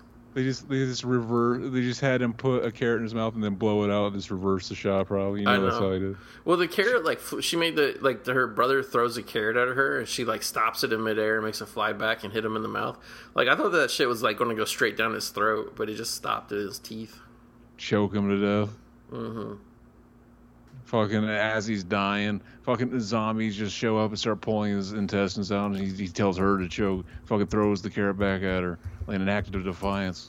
They gotta let us think of that movie again because they already referenced it once. I literally just got this idea and I looked it up, and yes, it's true. There are actually people with Matilda tattoos from this movie. King. You think they're just simps for Mara Wilson? They wanted to meet her one day and be like, fucking look what I got. Maybe they were kids when they saw the movie, they fell in love with her. They're like, fucking, yeah, when I was a kid, I wanted some of that Matilda pussy. And I'm a grown adult now, and I want some of that Matilda pussy. Fucking Mara Wilson pussy. Play-Doh. Yeah, I realized like fucking, I I realized, like, fuck, well, if you're an adult now and you still want the kid Marl Wilson, well, that's there's something wrong with that. There's something seriously wrong with that. You should probably tell somebody about that. Get some help. With that. Did you notice when she's like on the rooftop here, like straddling the rooftop, climbing around on it, like the top like layer that she's sitting on is like made out of sponges. Like the tiles are like rubbery sponge tiles. I guess they didn't want her to actually climb on like a hard ass roof. Oh yeah, I didn't notice. Yeah. Fucking that fucking scary doll there. Mm-hmm. What does she call it again? I think it's called. I'm confused now because I looked at the trivia and like originally it was called Lucy Doll, but I think they changed it in the movie. I think it is Lucy Doll. I think it's just spelt with an I. I think it's just her name was pronounced. If I remember right, that's like the wife of the writer of. Yeah, I couldn't Matilda. remember. I couldn't tell from the way the trivia was if that was the name of the wife or the daughter. Couldn't tell. I want to say it is pronounced Lucy Doll. I've always thought that's what she said in the movie, unless I was already mishearing it too. Unless you were already based. I was already based and cum-pilled. Very Kino-pilled with this film. We're seeing, yeah, basically she is at this point. Fucking, she went, her and Miss Honey, fucking they went, and she found out all the backstory behind the trench bullshit, and now she came back at night. She's like, fucking, cause Miss Honey, she basically told her, like, fucking, you know, basically they had, the dad died, she was very abusive, and then fucking, like, one day she got out and fucking never went back, so, like, fucking, and Matilda's like, I want to get fucking a Lucy doll, fucking Mrs. Honey's doll that's still in there. Her, yeah. And while she's fucking going through that little adventure, trying to get that back, she's just fucking with the Trenchable a little bit here. And just teach her less. Principal Trenchable. That's her name. Principal Trenchable. People listening probably like, what the hell are they saying? Like, you ever hear that when people are saying, like, weird words on a podcast? What does Trenchable mean? I've never heard of it. Is that just her last name? Yeah, Trenchable. Yeah, it's just her last name. I was saying it like it was like a thing you could be at a school. Isn't that funny how movies shape the movies shape the way we think of things like that? Yeah. Like, fucking, I was letting you guys know that I'm like very low IQ'd, but very high Kino when I did that. I'm okay with it. It's funny how you're talking about Christopher Lloyd, because I was like, this is so weird. DeVito does the narration for the movie, and he plays the dad. Because I mean, his evil dad voice is more like blah, blah, blah, blah, whatever. But like, yeah, like he just does it like, I'm Danny DeVito and I'm narrating a story. But I mean, you can still tell it's like the same guy's like voice or whatever. Like, yeah. I was even thinking like he should have got Christopher Lloyd, because Christopher Lloyd has a real distinctive speaking voice. And they did Taxi. When I was a kid, Taxi was like a big ass TV show. Like, I don't know if it was still on first run or if it was just reruns, but Taxi was I need to watch that show. I've always heard it's good. Yeah, it was pretty like good from what I remember, because like even as a kid, I liked the cast. Like Christopher Lloyd kind of stole the show, and DeVito was good on it, and then. Like, even as a kid, I always, like, had a crush on Mary Lou Henner, and Tony Danza was good on the show, too. And I'm blanking on the other guy's name. Andy Kaufman. Oh, yeah, Andy Kaufman. And there was, like, one other guy that was kind of, like, one of the straight guys, one of the cab drivers. He was kind of just, like, not as silly. He was kind of, like, one of the regular characters. But, yeah, Taxi was a good show. Even as a real young kid, I watched it. Look, fucking Matilda has been able. This is the first, fucking what's that called? The fucking dent in the armor, if you will, of the trenchable. Yeah, like this is like a horror movie here. Like I don't even think we really explained it, but she's making the principal think that her house is haunted, but then she finds Matilda's a head ribbon or whatever on the lawn, and she immediately knows it's Matilda. It's like. She's all like some scary ass ghost shit. Like, why would you think a child would be able to pull that off? Like, fucking, I would just assume it was the fucking it belonged to the ghost child that fucking is haunting me now. It's like all of a sudden this movie turns into the Changeling or whatever. Exactly. Fucking Matilda shops at the same store this fucking little kid does. I would never assume it was Matilda. Did you ever watch that movie, The Changeling, when you were a kid? I didn't see that until way later. Yeah, like I watched it as a super young kid, and I just remember I got a copy of it. I bought it not too long ago, but I haven't watched it. But like I just remember there was like a scary scene of like a ball rolling down a hallway that like scared the shit out of me as a kid. Yeah. that fucking yeah, we're leading up to the third act here. We're fucking basically, in a way, this is kind of a revenge story. Oh, basically. big time. Fucking This is the movie that inspired Quentin Tarantino's Kill Bill. Exactly. I always remember this scene where she shows Mrs. Honey that fucking she has the power and it finally works. And because I always remember thinking like, I didn't expect that. Usually in movies like this, the adult never finds out. Never right? believes, yeah. Yeah. So like here she finds out and it doesn't really change much. It's just like no. Because by the end of the movie, it's just like it's not like Matilda loses her powers. It's like now she has her powers. And fucking, she vowed to never use them again, but she still uses it to fucking grab a book that she can't reach or something. Fucking, it almost sets it up like there's gonna be a sequel. They could do it. Fucking. I'm surprised Ben Shapiro isn't fucking calling Mara Wilson now. Like fucking, let me do the sequel. Fucking, we can do it for Daily Wire films. Fucking, we could put all kinds of based and fucking Daily Wire. Exactly. He'll do the narration for all of them too. I always noticed how weird and kind of goofy that effect looks in particular. Like they made it too elaborate. Like look how fucking steady that rises and that looks. Yeah. So there, it's like fucking. I would have just had a green screen guy. It looked like she just flipped off that calendar and it fell. It did. Fucking, I like how Miss Honey had to grab the water pitcher out of the air. Exactly.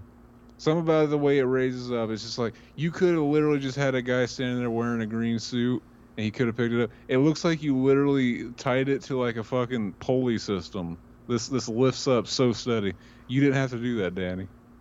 Maybe that was his Kino shit. He was being OCD like our boy Stanley Kubrick, and he's like it has to look a certain way. Speaking of DeVito as a director, I was just looking at this right now. Like he kind of got his start with short films in the 70s. And then he directed a bunch of TV shows, like, just episodes of TV shows in the 80s, I guess, to get ready. So, like, he hit kind of, like, a somewhat short, like, keep in mind, like, I'm shocked, but our boy DeVito is 77 years old. But his first, like, full-length movie he directed was 1987's Throw Mama from the Train. I love that movie, too. Yeah, that was a big hit. And then 2 years later, he did The War of the Roses, that movie with Kathleen Turner and Michael Douglas. That was a big hit. I like something about the way he does these comedies. They're very kind of just like kind of throwaway ideas, but he makes them fun. Yeah. Sorry, or he takes some. Yeah, your mic crackled, but yeah. And then '92 he did Hoffa, which with Jack Nicholson. I remember that being pretty good. And then '96 he followed Hoffa with Matilda.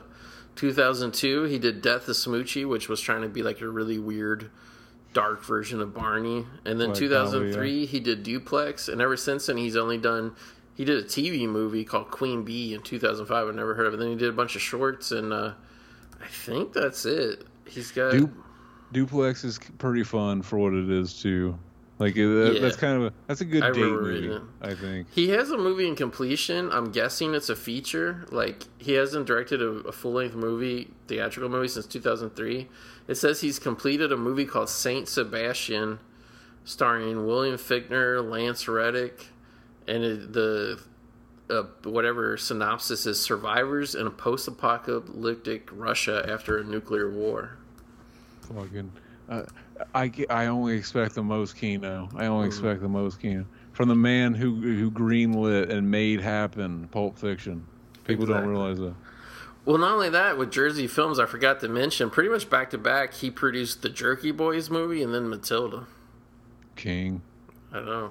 What a fucking double feature. So this scene, Principal Trunchbull, she's convinced that it was just Matilda doing elaborate tricks on her, even though she saw the shit fly across the room. And now Matilda picks up the chalk and writes a note saying, like, oh, this is Magnus, which is Miss Honey's father that she killed. And she says, leave them alone. If you don't, I'll fix them the way you fix me and all that. She made a guess, and hopefully she fucking if she's wrong and Miss Trunchbull didn't kill him, she's like, what the fuck? He blames me for a suicide? How's that work? Yeah. but she's still scared. She's still terrified. What if we get a sequel and that's what it is? It's just her. Like Matilda isn't even there. It's just fucking. She's living in like a fucking mental asylum with a straitjacket on and shit. Well, the reason I bring this scene up is like this was in the trivia, Zach, on IMDb, and like I can't believe this, but if this is true, this is so based in red pilled you wouldn't believe. It says Matilda writing on a chalkboard with the power of her mind was an idea later used by Stephen King in Doctor Sleep, his book sequel to The Shining, to send someone a message. Could you imagine Stephen King ripping this movie off? Fucking, I just did. Fucking, he did it. We just read about it. Unless you made that trivia up. No, it's on IMDb. Anybody can go see it. Oh, right here. When I was watching this earlier, this shot of her falling, I want so bad to make an edit where it fucking just shows her falling and then it cuts to Annie from fucking Misery hitting the fucking typewriter. That would be good. This shot reminds me so much of her fucking falling. I almost expected to see a typewriter show up and her to just hit her head on it for no reason. Check this out, baby. It says DeVito wanted Mary-Kate and Ashley Olsen to play Matilda, but they were busy making the movie Takes Two. I think that's the one with Steve Guttenberg. Fucking another memorable Kino film. I watched that a lot growing up. I'm pretty sure this movie Takes Two? Yeah, I did, yeah. Was that one of like the movies? That had to be, yeah. The one with Steve Guttenberg. That was one of the ones that like came out. Because I remember they had like a lot of like videos you could just buy in Walmart. This is the best special effect here of the kid just flying around. Trunchbull throws him out of the window and Matilda just makes him fly around like Superman. I love Exactly. But the effect is actually good. I mean, it's all green screen, the kid flying, but it's actually not bad. There's a little bit of wire work. But here's some good trivia too. Miss Trunchbull's mansion was later used as the Omega Beta's sorority house in Scream 2. Fucking, oh my god, there's so much fucking Kino. I love it. I love it. See, look, fucking, right here. She could easily kill the Trunchbull, but they don't go that dark. What if they did? What if she just fucking... Oh, yeah. She puts her in the chokey and fucking, because she's like bigger than the other kids or something, it fucking, she's tall enough to get impaled by that spike. On the spikes, yeah. Would you feel bad for her? It's like you put the kids in there. Like, I don't know. Fucking, would it be justified? Could we justify murder in this children's film? I think we could. I was thinking about it, and I was like, this movie has been so dark leading up to this point. Like, I was just kind of like, I didn't get the Greetings from Asbury Park lunchbox. It was just weird. Was that like a nod to the Bruce Springsteen like album cover? Possibly. Yeah. Possibly. Helen Hunt and Tori Amos were considered for the role of Miss Honey. Oh, yes. Imagine Tori Amos in this movie. I'm glad the people that were cast were cast. I'm glad we didn't get fucking Michelle Tanner as Matilda. Yeah, I love Mara Wilson as Matilda. Fucking big Chad shit. This movie's fucking, there's so much Chad energy going on. There's just so much... Fucking our boy Danny DeVito is what we should be calling him, Danny DeVito. This was Danny DeVito's first experience with filming in the Super 35 format on a movie that he directed. So that's probably why there's a full-frame version of this movie. Super 35 is just I know it's a film stock camera and used a lot in the 80s where you just shoot it all square frame and you just mat it down for the theater. Mm-hmm. Is that one you like,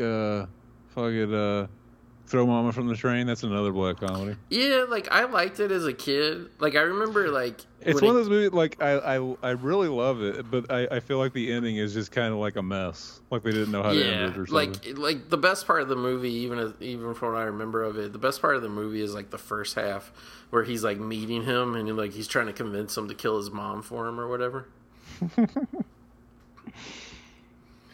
But yeah, I would actually totally be down to watch it because I totally remember that movie coming out.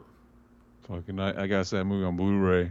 Oh, the only bad thing about it is that fucking it doesn't have another scene where fucking his mom gets her head smashed and obliterated. Supercut it.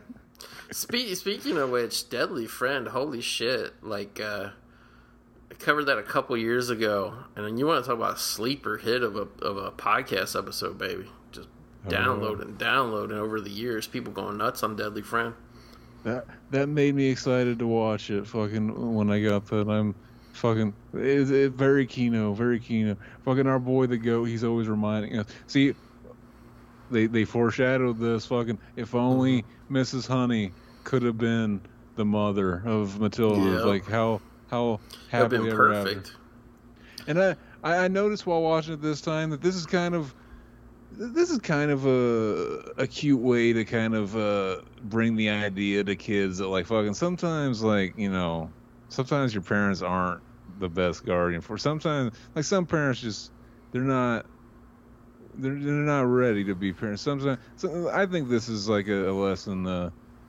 It's good to fucking let kids know sometimes that they can be adopted by their school teachers that love them way more than their real parents. Exactly. Do you think but it's woke, and we shouldn't have that in the movie too. You think it's woke to have the teachers adopt the kids? Anything besides the fucking mother and father go. Anything besides the mother and father is woke. So days. that's why Ben's been harboring the resentment towards his cousin all these years. It really is kind of just becoming that at this point where woke used to mean something, but now it literally is just like fuck progressive, like anything. Like that's kind of what it is at this point, I think. See, I kind of have like a reverse thing with like, I know a lot of people complain about entertainment being too woke these days, and I kind of have the opinion that when everything's woke, nothing's woke anymore. Exactly. Now we're all sleeping. Yeah. But I was going to say, because like this wraps up, and it's really funny and convenient. This is another thing I like about this movie. It's just willing to be wacky. Is Matilda printed out some adoption papers, which I don't know how you could do that without being like a legal adoption agency in terms of making it a binding contract. But she's had adoption papers sitting in her pocket, she says, ever since she was old enough to Xerox. And basically, she's been waiting to find somebody that her parents could sign her over to just dump her off. Because DeVito, he finally got busted on his stolen car parts business. I think they said they're on the way to Guam or something. So literally in 30 seconds, they just wrap up the movie by having them sign some paperwork that basically just gives their kid to Miss Honey. Fucking the king way to do it. Fucking, and now fucking she gets Mrs. Honey. Fucking Big Stacy, like she's got a MILF mom just right out of the fucking gate, and your mom's a teacher and shit. Like, how many like friends who are dudes are gonna be hanging out at her house, just like, dude, fucking Matilda, I really want to fuck your mom. Fucking let her know. Let her know. Like, I was thinking about that. Yeah, let your mom know, Matilda. Matilda. You think she'd go out with like a fucking kid from high school? Remember that band? I think they were called "Come Fountains Away." They wrote that song, Matilda's Mom Got It Going On. And it's all about like a boy that like befriends Matilda and hangs out with her like in her backyard during summertime just so she can look at Miss Honey by the poolside or whatever. Basically. Come Fountains of Wayne. Fountains of Came. Fountains of Came. Fuck it, there it is. Oh, back to the Clockwork Orange with the credits, the red and the orange Clockwork Orange. But but that end part, I think a young Vin Diesel in community college was sitting there, with his notebook, taking down the notes about family, and it's probably Matilda. The ending Matilda's probably what inspired the whole Fast and the Furious franchise. Isn't it ironic that a guy that's known for like family and shit, like turns out he's a big dick behind the scenes, and it's hard to get him to work with all these actors? It's so funny. But yeah, apparently he fires family. They give our boys Paul Rubens and Tracy Walter the same credit at the end. Put them together. Chaz. Fucking, I like these. I like credits like this where they fucking. It's not just on a black screen. We change it to different colors. Why not? Fuck, there's no rules. We break the rules. Like every 5 seconds, just your TV screen is getting blasted by a new Day-Glow bright color. There's so much fucking just Kino fucking exhilarating shit running through your TV screen. Like back in the day, the fucking tube TVs, they had to fucking put all these colors out one by one, but fucking nowadays it's all different. Fucking they're making it work for its fucking to show you this Kino, that TV set. I tell you what, like, did you see a couple weeks ago, or maybe like a month ago at this point, when the Minions movie came out, everybody became gentle Minions, where they put on suits and shit and went to go watch a cartoon? I would get dressed up in like, like wacky time period costumery to go see Matilda in the theater, I think. Oh yes, hell yes. I made it a point to always bring up fucking Ben Shapiro. Fun fact. Apparently, whenever it came out, this became a news story that like the girl that played Matilda is the cousin of Ben Shapiro, and were they trying to cancel her out of her career that she doesn't? No, they were trying to they're basically like they wanted to get some comment out of fucking, and apparently they asked Ben Shapiro, he's like, fuck, I don't know much about her, like she has to be blocked on Twitter. Yeah, I've never heard that till you say it, but yeah, there's an article that says why the Matilda star Mara Wilson won't speak to her cousin Ben Shapiro. Because he's like a bit of a weirdo, a bit of a religious zealot. Let's see.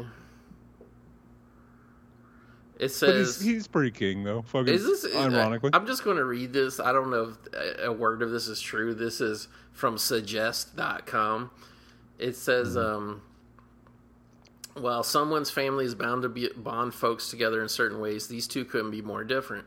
For one thing, Wilson and Shapiro are both Jewish, yet their views on their community are very, very different. In the wake of a major violent hate crime that took place at a Hanukkah celebration in 2019, Shapiro tweeted about his controversial opinion that every synagogue should have at least an armed guard and several people qualified with firearms. Exactly. Now, fucking, basically schools. That was back then. That was the schools of that time. And then Mara Wilson said the Jewish community I grew up in was very politically conservative. In the past few years, I found myself moving more and more to the left, and the more I've read about the leftist history of Judaism, the more I felt like that's where I belong. I just think I have a lot of compassion for people, regardless of their political beliefs or where they're from, and really just want justice and dignity for the future of the world. And I think Nazis should fuck off. I guess that makes me a leftist Jew. So that's why her and Ben don't speak anymore. So fucking woke. Fucking using the dead Kennedys. She's fucking bringing the dead Kennedys into this. They weren't woke. They didn't hate Nazis and shit. The dead Kennedys? Fucking, exactly. Exactly.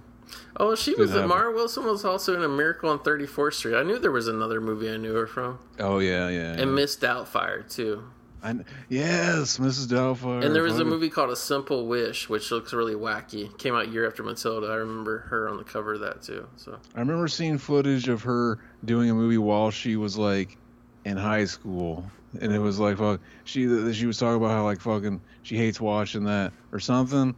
And, like, fucking, she could tell, like, when she's watching it, like, I wasn't into doing acting. I think that's her story. I could be mixing it up with some other. Sometimes, yeah, they just fucking, they don't want to be in the limelight. They just stop acting. Even though it's just like, fucking, it seems like, oh, this would be really easy. Fucking, already getting money. But it's just like, fucking, yeah, if it's just like you're not even interested in it, and once you're not a kid anymore, you can't get by on like the fucking like, oh, I'm just a cute kid. Like now, if I don't learn to act, then you become like a pool of just general adult people, and it's harder to get real. It seems like she occasionally works still. Seems like she does voice roles. She did the voice of Jill Pill on BoJack Horseman, and she does the voice of Liv Amar on Big Hero 6, the series. Fuck yes, Jersey Films. Jersey Films, love it. Another Tom Waits reference. Is it? He had an album called Jersey Films. He had a song called Jersey Girl. Fucking great song. By the way, this DVD, check to see if your Blu-ray has a special feature. Does it have Matilda the movie read along, where they show like a copy of the book, and up in the corner of the book is like whatever it's describing in the book, it shows you the scene from the movie that corresponds to it. I found that was interesting. Fucking Escape to the Library, my movie about me. I don't see that on here. It's got fucking. It must not have made the transition from DVD to Blu-ray. They probably now they have the fucking they have a reason to put out the Blu-ray, and they were just like, fucking, we'll just put in this fucking reunion we got. I need to watch it. Did you notice that like DVD was trying to have more progressive, like interactive special features than Blu-ray? And like the best part is when you select the read along, Zach, it says there's two options to get it playing. It says please read to me or I can read. So when you hit please read to me, like somebody's voice, some lady does a voice that reads the book to you. I thought it was pretty good. Fucking the original Detroit Rock City DVD had a weird fucking like they were trying to like attempt like making they were trying some new shit. They were basically like, what if we have DVD menus that are just like fucking it's split into 4 screens and it tells you push up for special feature, push down to play a movie. What if we did it like that? And fucking they did that for that, and it's like the worst fucking thing. I never used it because like if you press like right or something, then you got the interactive menu. It's like, why would I ever use this? It's terrible. Speaking of Detroit Rock City, I just checked because that's a movie I've been wanting to own forever. Still out of print on Blu-ray. Fucking low T. I'm pretty sure I pre-ordered that when it was coming out on Blu-ray. It came out April 7th, 2015. So you probably in the mail, probably on like April 3rd or 4th, you got it in the mail, baby. Exactly. Was it already out of print by the time I got it? I don't know. Or was it one of those releases? Maybe. Probably, who knows? Probably. But I know 2 years ago when I checked to go buy it, it was already out of print. And I just thought, oh, it's a pandemic thing. You know, the plants are busy. They're just waiting for a repress, whatever. Nope, still out of print. What if COVID killed Kino? Literally. Because there was a couple of different TV series that got canceled from Netflix because fucking... and Showtime as well. My girl with the giant milkies after having a baby, Kirsten Dunst, How to Become a God in Central Florida. I watched the first season, renewed for season 2. They're like, oh, we can't shoot it right now because of COVID, so we'll just cancel it. It's like, okay, great. She got fucking... Literally, How to Become a God...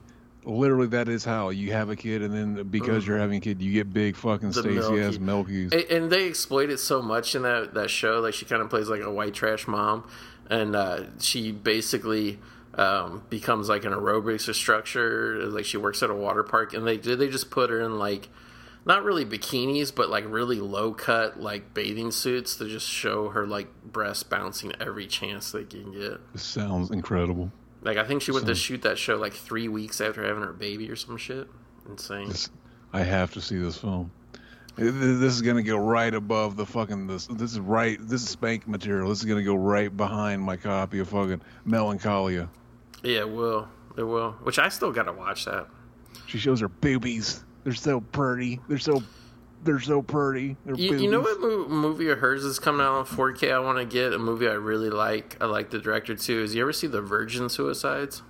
Fucking that's very Kino. Very Kino. I like that movie. Well, this episode we're doing right now, by the way, the movie's long over. Yes, we know that. But this episode we're doing now is coming out the second half of August, which means it's pretty much the end of summer movie going season. What was your favorite highlight of the 2022 summer movie going season, Zach? Fucking that time. I definitely want to go watch Nope. I'm hearing good things from most people I know, whose opinions I usually I agree with and shit. So I'm gonna look at that. There was what's that new A24 Kino?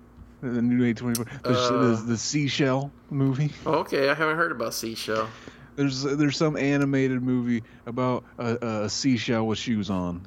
Fucking. That's like a kids movie. The shell, the seashell, or some shit. Apparently, it's got some metaphor for the adults too. Amazing. I don't know. You know what? A24. I still gotta watch. I gotta watch the one about the lady who gives birth to a lamb or whatever. I've heard mixed things about that one. My boy Phil D's recommends it.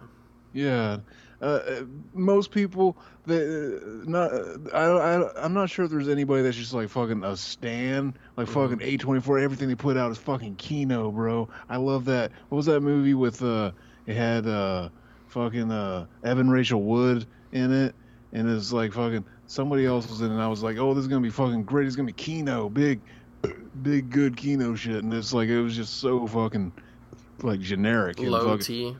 but it very forgettable. Yeah, I got some A24 Kino from last what do you call it, Black Friday, still sitting around, called The Green Knight. I haven't watched yet.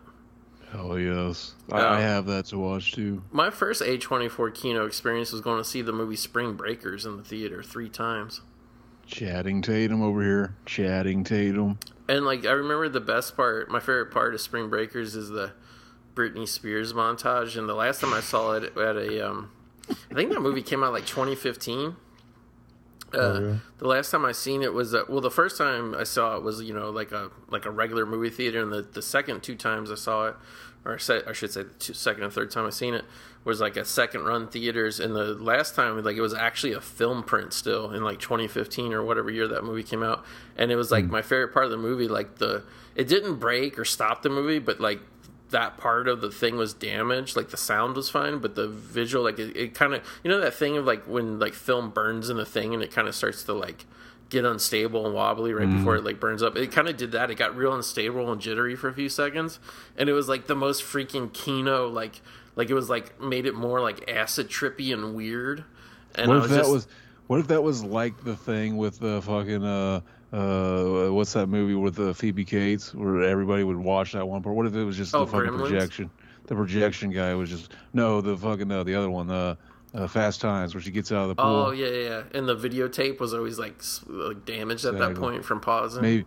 Maybe all the fucking projectionists were just watching that Kino scene. I want to learn how to play that song on piano just so I can do that. Just so all written by an angel herself. That whole thing, and then I love that movie. That's one of my favorite movies. Which, by the way, we do have to go movie by movie and do the complete directorial works of Harmony Korine at some point. I am ready. I feel like Harmony Korine invented like the modern era of Kino that A24 has, like done so well in imitating. Exactly. Why haven't they got him to do some A24 Kino? I guess Spring Breakers was the last one. I don't know if Beach Bum was from them or not. I think Beach Bum might have been like from Universal or something, but I could be wrong about that. I forgot, yeah. But yeah, trying to think. Me personally, I don't think anything this summer movie going season. I still think the movie of the summer and the year still is probably Morbius with my boy Jared Leto. What a king! Fucking Morbin time. It's Morbin time. Yeah, we've all Morbin seen time. it. We've all seen the fucking footage that they put in the movie. Fucking, where he looks up and his eyes are white and he says it's Morbin time. Yeah, that was my favorite part. What a weird fucking world we live in. I know. What's funny is I get to ride that whole wave of Kino and meme shit with Morbius. And everybody's just like, oh, it's so funny. Or they're like, oh, you're being so obnoxious. You won't let this shit die. And I'm just like, but I'm like the one guy in the world who legitimately, unironically, like really love the movie. So like it's fun for me because I get to just ride it forever.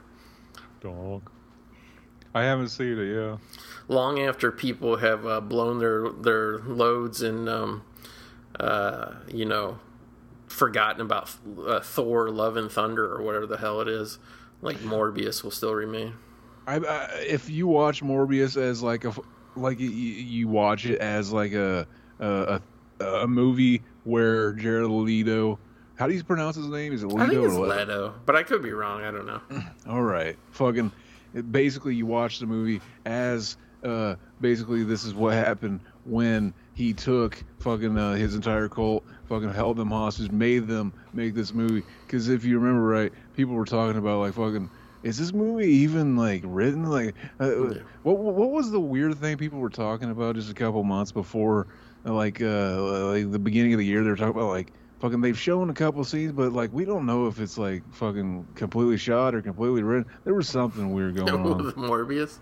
Yeah, there was something weird. I know when they did like the last like re-release of it in theaters, did you see that video of like some woman was like doing the camera or the cell phone and he's like sitting there reading a script and she's like, what are you reading? He's like, oh, nothing. He tries to put it away and she like grabs it out of his hands and the script says Morbius 2, it's Morbin time.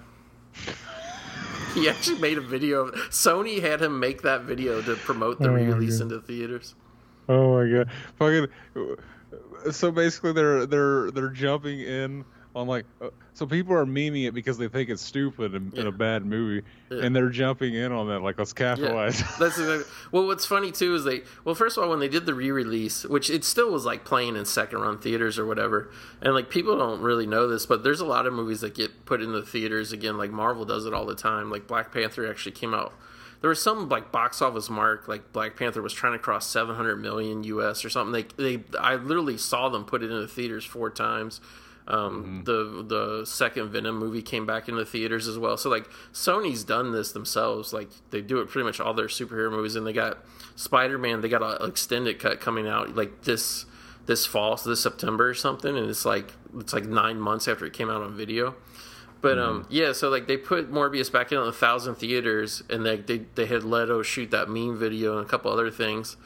And like, by the way, if you've never seen the marketing, it's on YouTube, Zach. But Jared Leto does like a world tour where he shows up in his like woman's like underwear and or like his like fur coats and shit to promote Morbius like around the world. He like goes around, and there's one where he like, I don't know who he designed these shirts or what, but he unboxes all the like they had some weird limited edition Morbius merchandise website, and he like unboxes it and gives his opinions on it, and like it's pretty much like none of it looks like it's actually from the movie. Like it's just all these t-shirts that say Morbius on it and has this like pair of like red lipstick lips on it, and I'm like, what does this have to do with anything with Morbius? But like before the movie even came out, like Jared Leto was memeing the audience, and like people were so stupid to like whatever. So when they put it back in the theaters, they put it only in 1,000 theaters, which is like, I don't even know if that's considered even a wide release nowadays. But they put it, quote unquote, and people online were going, like the actual like Marvel fans, like the uptight whatever Avengers fans or who are there, they're like, these idiots Sony, they make garbage films and they're losing money putting this back in theaters. I'm like, it costs, like, they had no, like, other than getting Jared Leto to make a meme video, it cost them $0.00. They just had to ask the theaters, like, play the movie for another weekend, like, and all these people were, like, when it came out and it only made, like, an extra, I don't know what it was, 400,000 that weekend or something, people were like, look at them, they failed, they will never touch the Marvel cinema. And just, like, this was a movie that was, like, never, like, taken seriously by the people who released it from the get-go. Like, what did you really accomplish here by shitting on this movie? People are really excited for things to fail, though. Like, yeah, it's weird. Like Rob Zombie, The Munsters. Like, holy shit. Like, I actually want to see that. Like, I'm the one asshole who wants to see the movie because I loved watching The Munsters as a kid. So I'm like, yeah, I'll watch it. And then they're like, oh, it's going to be on Netflix. I'm like, well, even better. Just watch it whenever it comes on. People are like, oh, it's so... It offends me that, I'm sitting here watching these Marvel movies and somebody somewhere in Singapore is going to be watching The Munsters. And it's just like, why do you give a shit? Who cares? Find something, even if they like the movies, they continue to go to it. They find something to hate about it. Like fucking too woke. Too woke is one. Everything's too woke now. Exactly. We need to make things fucking. It's weird how language just changes too. Remember when woke meant that you thought like fucking like Bush did 9/11 and shit like that. Right. Like conspiracy, stay woke, yeah. Like conspiracy stuff, yeah. Really weird. The way we're always changing. Fucking we're chameleons over here, adapting to our environments. We're like the newt that jumped out of the water pitcher in Matilda. Exactly, metaphorical. I'm watching the shaky ass VHS camera behind the scenes shot by Mara Wilson for. They have it as a special feature on the DVD. That's always fun when they... I don't know if I have that on my Blu-ray or not. I didn't notice that. Yeah, it's weird. Like, what was the other movie that did the fucking Halloween 5? Terrible movie. The movie she made, Danielle Harris. When she was like 10, yeah. You ever see like the behind the scenes like crew like party shit of like them at the hotel from like Halloween? I don't know if it's Halloween 4 or 5. I thought it was 5, where she has the mask on and they give her like a knife and she's like pretending to stab the people, and like one guy she's pretending to stab him in the crotch. Yeah, I remember that. Yeah, it's hilarious. Like, they should. That would have been a better movie. That's what we wanted. That's what Part 4 promised. Well, they teased and they didn't deliver. They never delivered. Like, I feel like horror things. Like, remember, it was supposed to be like Corey Feldman was going to become a killer in Friday the 13th, and he never did. That's how you could tell they just fucking. We look back at these fondly, and it's like fucking. They knew that they were just recycling the same movie every time. They were trying to find outs all the time. Like, is there something we can do? We can introduce to fucking change it up next time? And it's just like, nope. Yeah.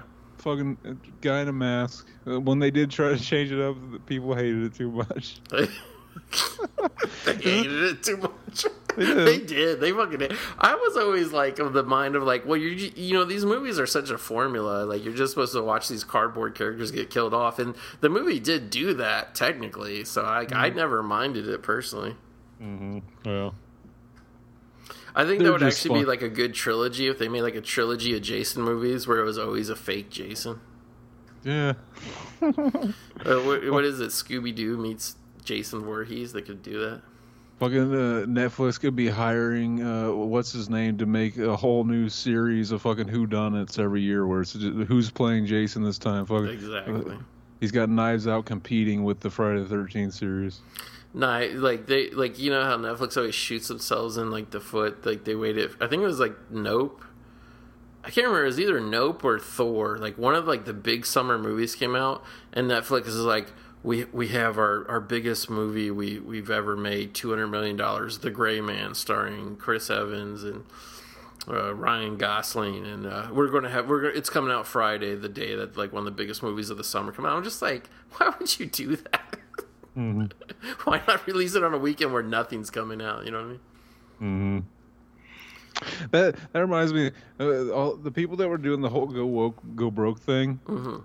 I remember when Black Panther came out, I was like, this is gonna completely just like shut those guys up, right? They're gonna realize now, like, oh, there is a reason why they do it. It does sell very well. Like, but it was weird how it just kind of like it kind of changed based on what did well and what didn't. Like, if it did well, it was despite the fact that it was really weird. Well, there's like a weird flip side to get woke, go broke, because like you have like the one side that's always like get woke, go broke, and they say every like flop movie flop because it was too woke. But then you have also like the other side of it where it's like if the movie flops, then the other side is just like, well, the movie flopped because everybody was either too racist or too sexist to go see it. Exactly. Oh, there's always the people that are put like fucking. We don't have to just assume everything about these movies. Yeah. Sometimes it's just a movie is shitty and nobody wants to go see it. You know what I mean? Sometimes it's just like fucking a new Ghostbusters movie that doesn't have Dan Aykroyd. Yeah. All these people that I already know and like. They're not in the Ghostbusters movie, which is about people I like, and they're not the people I like aren't in it. I don't want to watch this.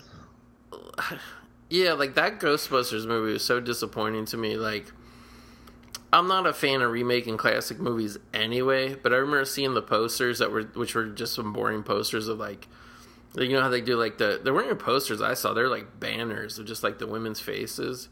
And I was just kind of like, well, this will be like, you know, it'll be lame because it won't be the old guys, but I guess they're too old to make a movie. And then, like, once the first trailer came out and I saw how bad, like, how Saturday morning cartoon the CGI ghost looked in the Ghostbusters. We're talking about the women's Ghostbusters, right, Zach? That's what you're talking about? Yeah. Yeah, the women's Ghostbusters. When I saw that first trailer, I was like, fuck this. And I remember I waited. It was like out on video for like a year, and I rented it from Netflix, watched the Blu-ray. And it was like a chore to get through because it was like the most shitty, cheap studio movie you could possibly make. Like, what sucks too is all the controversy kind of worked for it because I honestly had no desire to watch that, and I watched it just because it's like I guess I have to watch it and kind of see if people are being too fucking pussy and crybaby about fucking an all-female Ghostbusters, or if it's really bad. Like I had to watch it just because you had to put your stamp on it because of all the controversy, and it's just like it's just kind of it's 2 hours fucking long. It's like way too long. it's like basically the same plot as Ghostbusters, but it's like a spoof. Whereas like you watch the original Ghostbusters, like it seems like you're watching like a real movie. You watch the 2016 Ghostbusters or whatever year it was, and it's like you're watching like a SNL skit of Ghostbusters. They tricked us into watching the bad movie. What if it was all planned from the beginning? It was all fucking 311 Bush shit. And then they were like, I don't know if you remember, but like they were like, I don't know if it was like while they were making or right before it came out, like they were talking all this shit online. Like, oh yeah, look at us, we're ruining your childhood, boo-hoo, and all this shit. I'm just like, you're just making a lousy ass movie. That's all you're making. Like, it's just like, I remember when the guy who made Terminator Dark Fate was like, he was talking about like the new female action hero they had in that movie. And they're like, I forget what he said, but he said something like if you're insecure at all, this female character will scare the fuck out of you. Or he said, if you're a misogynist, this character will scare the fuck out of you. And I'm like, dude, it's just some random girl nobody's heard of, like, who weighs like 90 pounds wearing a wife beater t-shirt. It's like nobody's really looking at a misogynist or whatever. Like, this is just like a no-name cheap ass movie. Like, you know what I mean? Like, Arnold Schwarzenegger plays the grandpa Terminator who like literally sits on a fucking rocking chair on the porch. Oh, yeah. And pets a dog, and you have the Terminator on the porch petting a dog, and you can't figure out why people don't give a shit about this movie. The fucking everybody wants to see Arnold though. Fucking Yeah. doesn't matter he's old. Doesn't matter he's old. We want to see him. Yeah, still. just put, it's like, I get it. Like, if he can't take his shirt off and do the Mr. Olympia pose. Basically, anymore, I'm telling everybody that it is the woman. We don't want to see no fucking woman in our movies. Get him out. Get him out. See, I'm trying to play devil's advocate. I didn't even have to. Yeah, I mean, I don't know. Like I feel like back in the day when, not to get on a tangent here because we need to wrap it up, but like I feel back in the day when you just like marketed the movie as like, oh, get your popcorn ready. You're gonna, like, nobody was caring, like bitching and moaning about Aliens or Terminator 2 or anything. Like, if you just make a movie that the trailer looks awesome, like. But let's be honest, like, you go to see the trailers of these movies and it's just shit CGI wall to wall. And you're just like, am I really going to pay $16 to go watch somebody chase around a live action cartoon character? It's like, fuck that. I've noticed too that because people are always looking out for like the politics in the movie, they're way more sensitive about it. Yeah. Whereas like nowadays, like fucking, like there's always like kind of like, hints at things going on in the real world through all the movies, but we just kind of take advantage because it's like we didn't grow up, around that time. We didn't notice them, and it was just like fucking. But now when we notice them, it's like fucking they expect that like we're not supposed to like eat. Really, people get too sensitive to that now. I will say the one exception to that is like I'm pretty sick of Disney shit. Like anything Disney, Marvel, Lucasfilm, it's all the same shit. And it's like, they always like take whatever character that you know and love and replace it with just some boring ass female character. And like, they try to play this thing of like, oh, we're so progressive. If you don't like it, you're going to be left behind and you won't enjoy this movie. And we're all having all this fun with all these strong female characters. But if you look at like their casting strategy, they just always replace like the well-known, well-paid actor with some cheap, unknown like person. You know what I mean? They're really doing it because it's like we can hire a no-name guy. Yeah, we can hire a no-name. They're like, I'm sorry, I just screamed. They're like, we're gonna pay Luke Skywalker to come for 3 days, and then we're gonna get this girl who played a corpse on a TV show to be the main character, and it's like. And then you're going to pat yourself on the back for it. And it's like, no, you just hired a cheap actor. That's all you did. Like, They're still just doing a capitalism, but they think that because it works in their favor and it makes them look nice. Yeah. They're like, look how nice we are. And then what's funny is, like, I don't know if you've seen all these news stories, like all the... like the visual effects artists come out how much they hate Marvel, they hate Disney because they don't pay them enough, and they always want revisions and reshoots to their CGI, and like everybody's stressed out like Marvel's the worst company to work for and all this shit. And I'm like, this is the same company that will tell you like Wakanda forever and we're all about including everybody.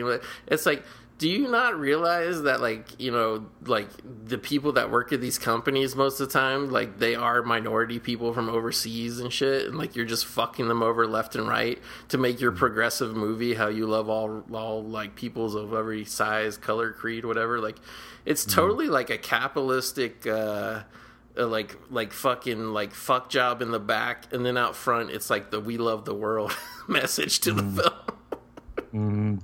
Exactly. So weird. They fucking yeah. We could all sit around try to figure out these things. We all have it all figured out because we're all fucking Kino-pilled. We're all 8,000 IQ. But the fucking all the other people, we just gotta fucking wait for them to catch up. Yeah, they just need to. They need to get woke on communism. You need to get woke on Danny DeVito Kino is what you need to do. They do.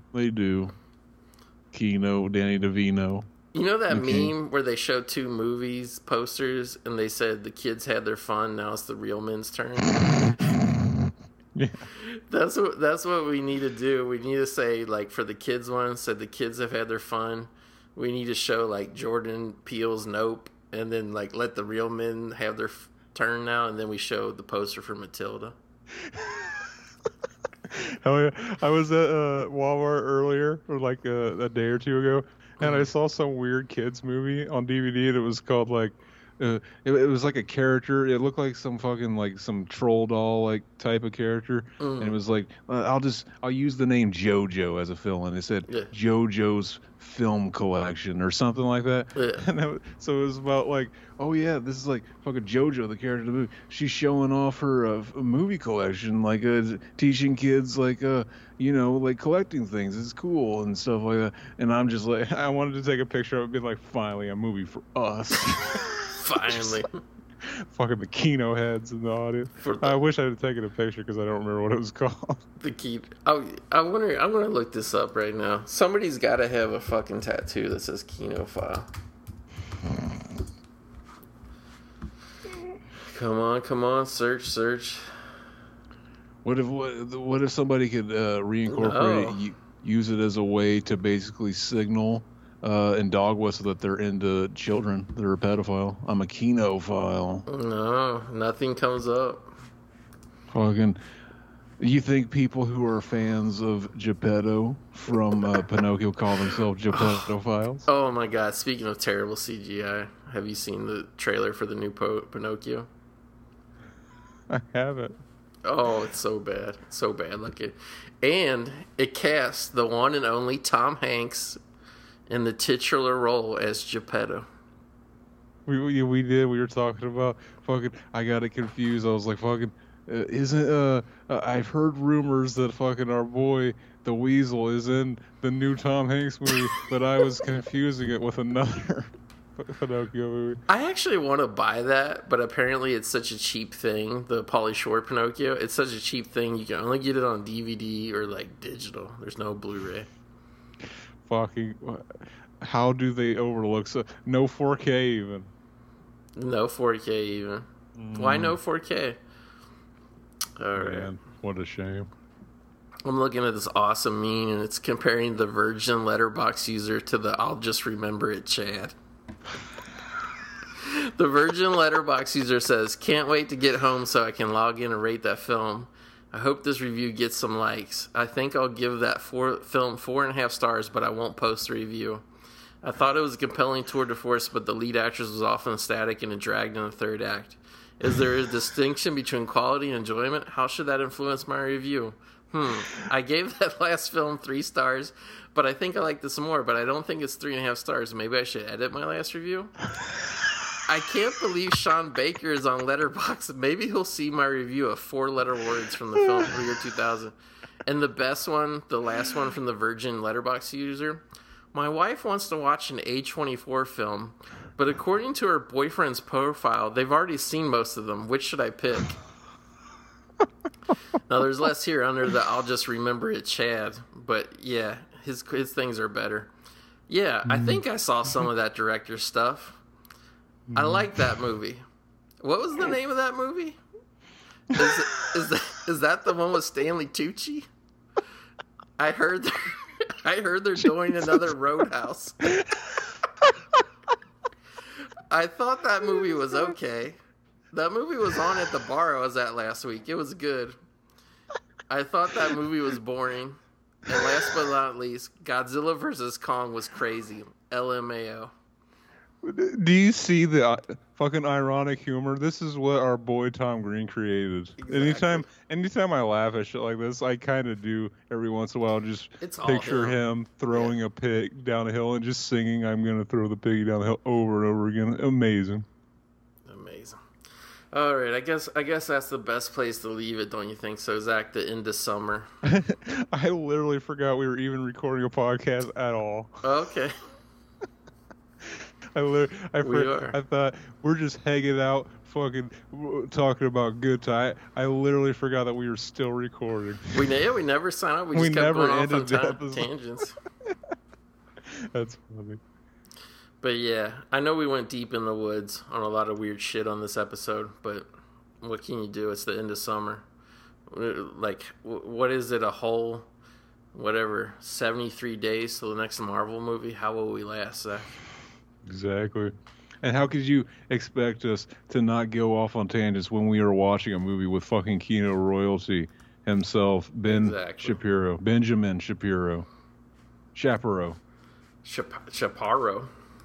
The movie that influenced the creation of the future greatest movie studio in all of Hollywood. Oh yes. we need the fucking Elvira Shapiro knockoff Shapiro. Shapiro.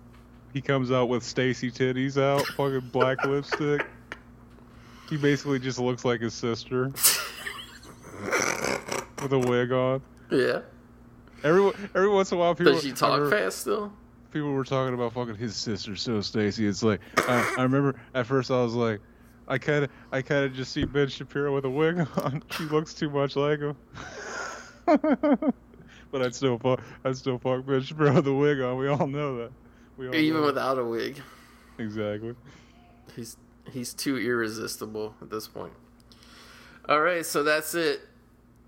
What a weird movie pick to get extra terrible on. Exactly. The worst episode ever of the movie Graveyard. You gonna use some of them scissors? You gonna fucking edit some of that shit? You just leave it? Oh no, none of it. Fucking hell yeah. That's what the king would do. He would. So yeah, so that's it, everybody. It's all just content, right, for our streaming service? Content. It's all just content from this point. There is no cinema. There is no TV. There's just content. Exactly. All right, so that's it. I don't think we can top that. We can't get any higher. We can't get any lower. The conclusion of Danny DeVito Kino. For now. All right, we'll catch you again next time right here in the movie Graveyard. Dog. You're listening to the Electronic Media Collective Podcast Network. Yeah, it's a mouthful. For more great shows, visit electronicmediacollective.com.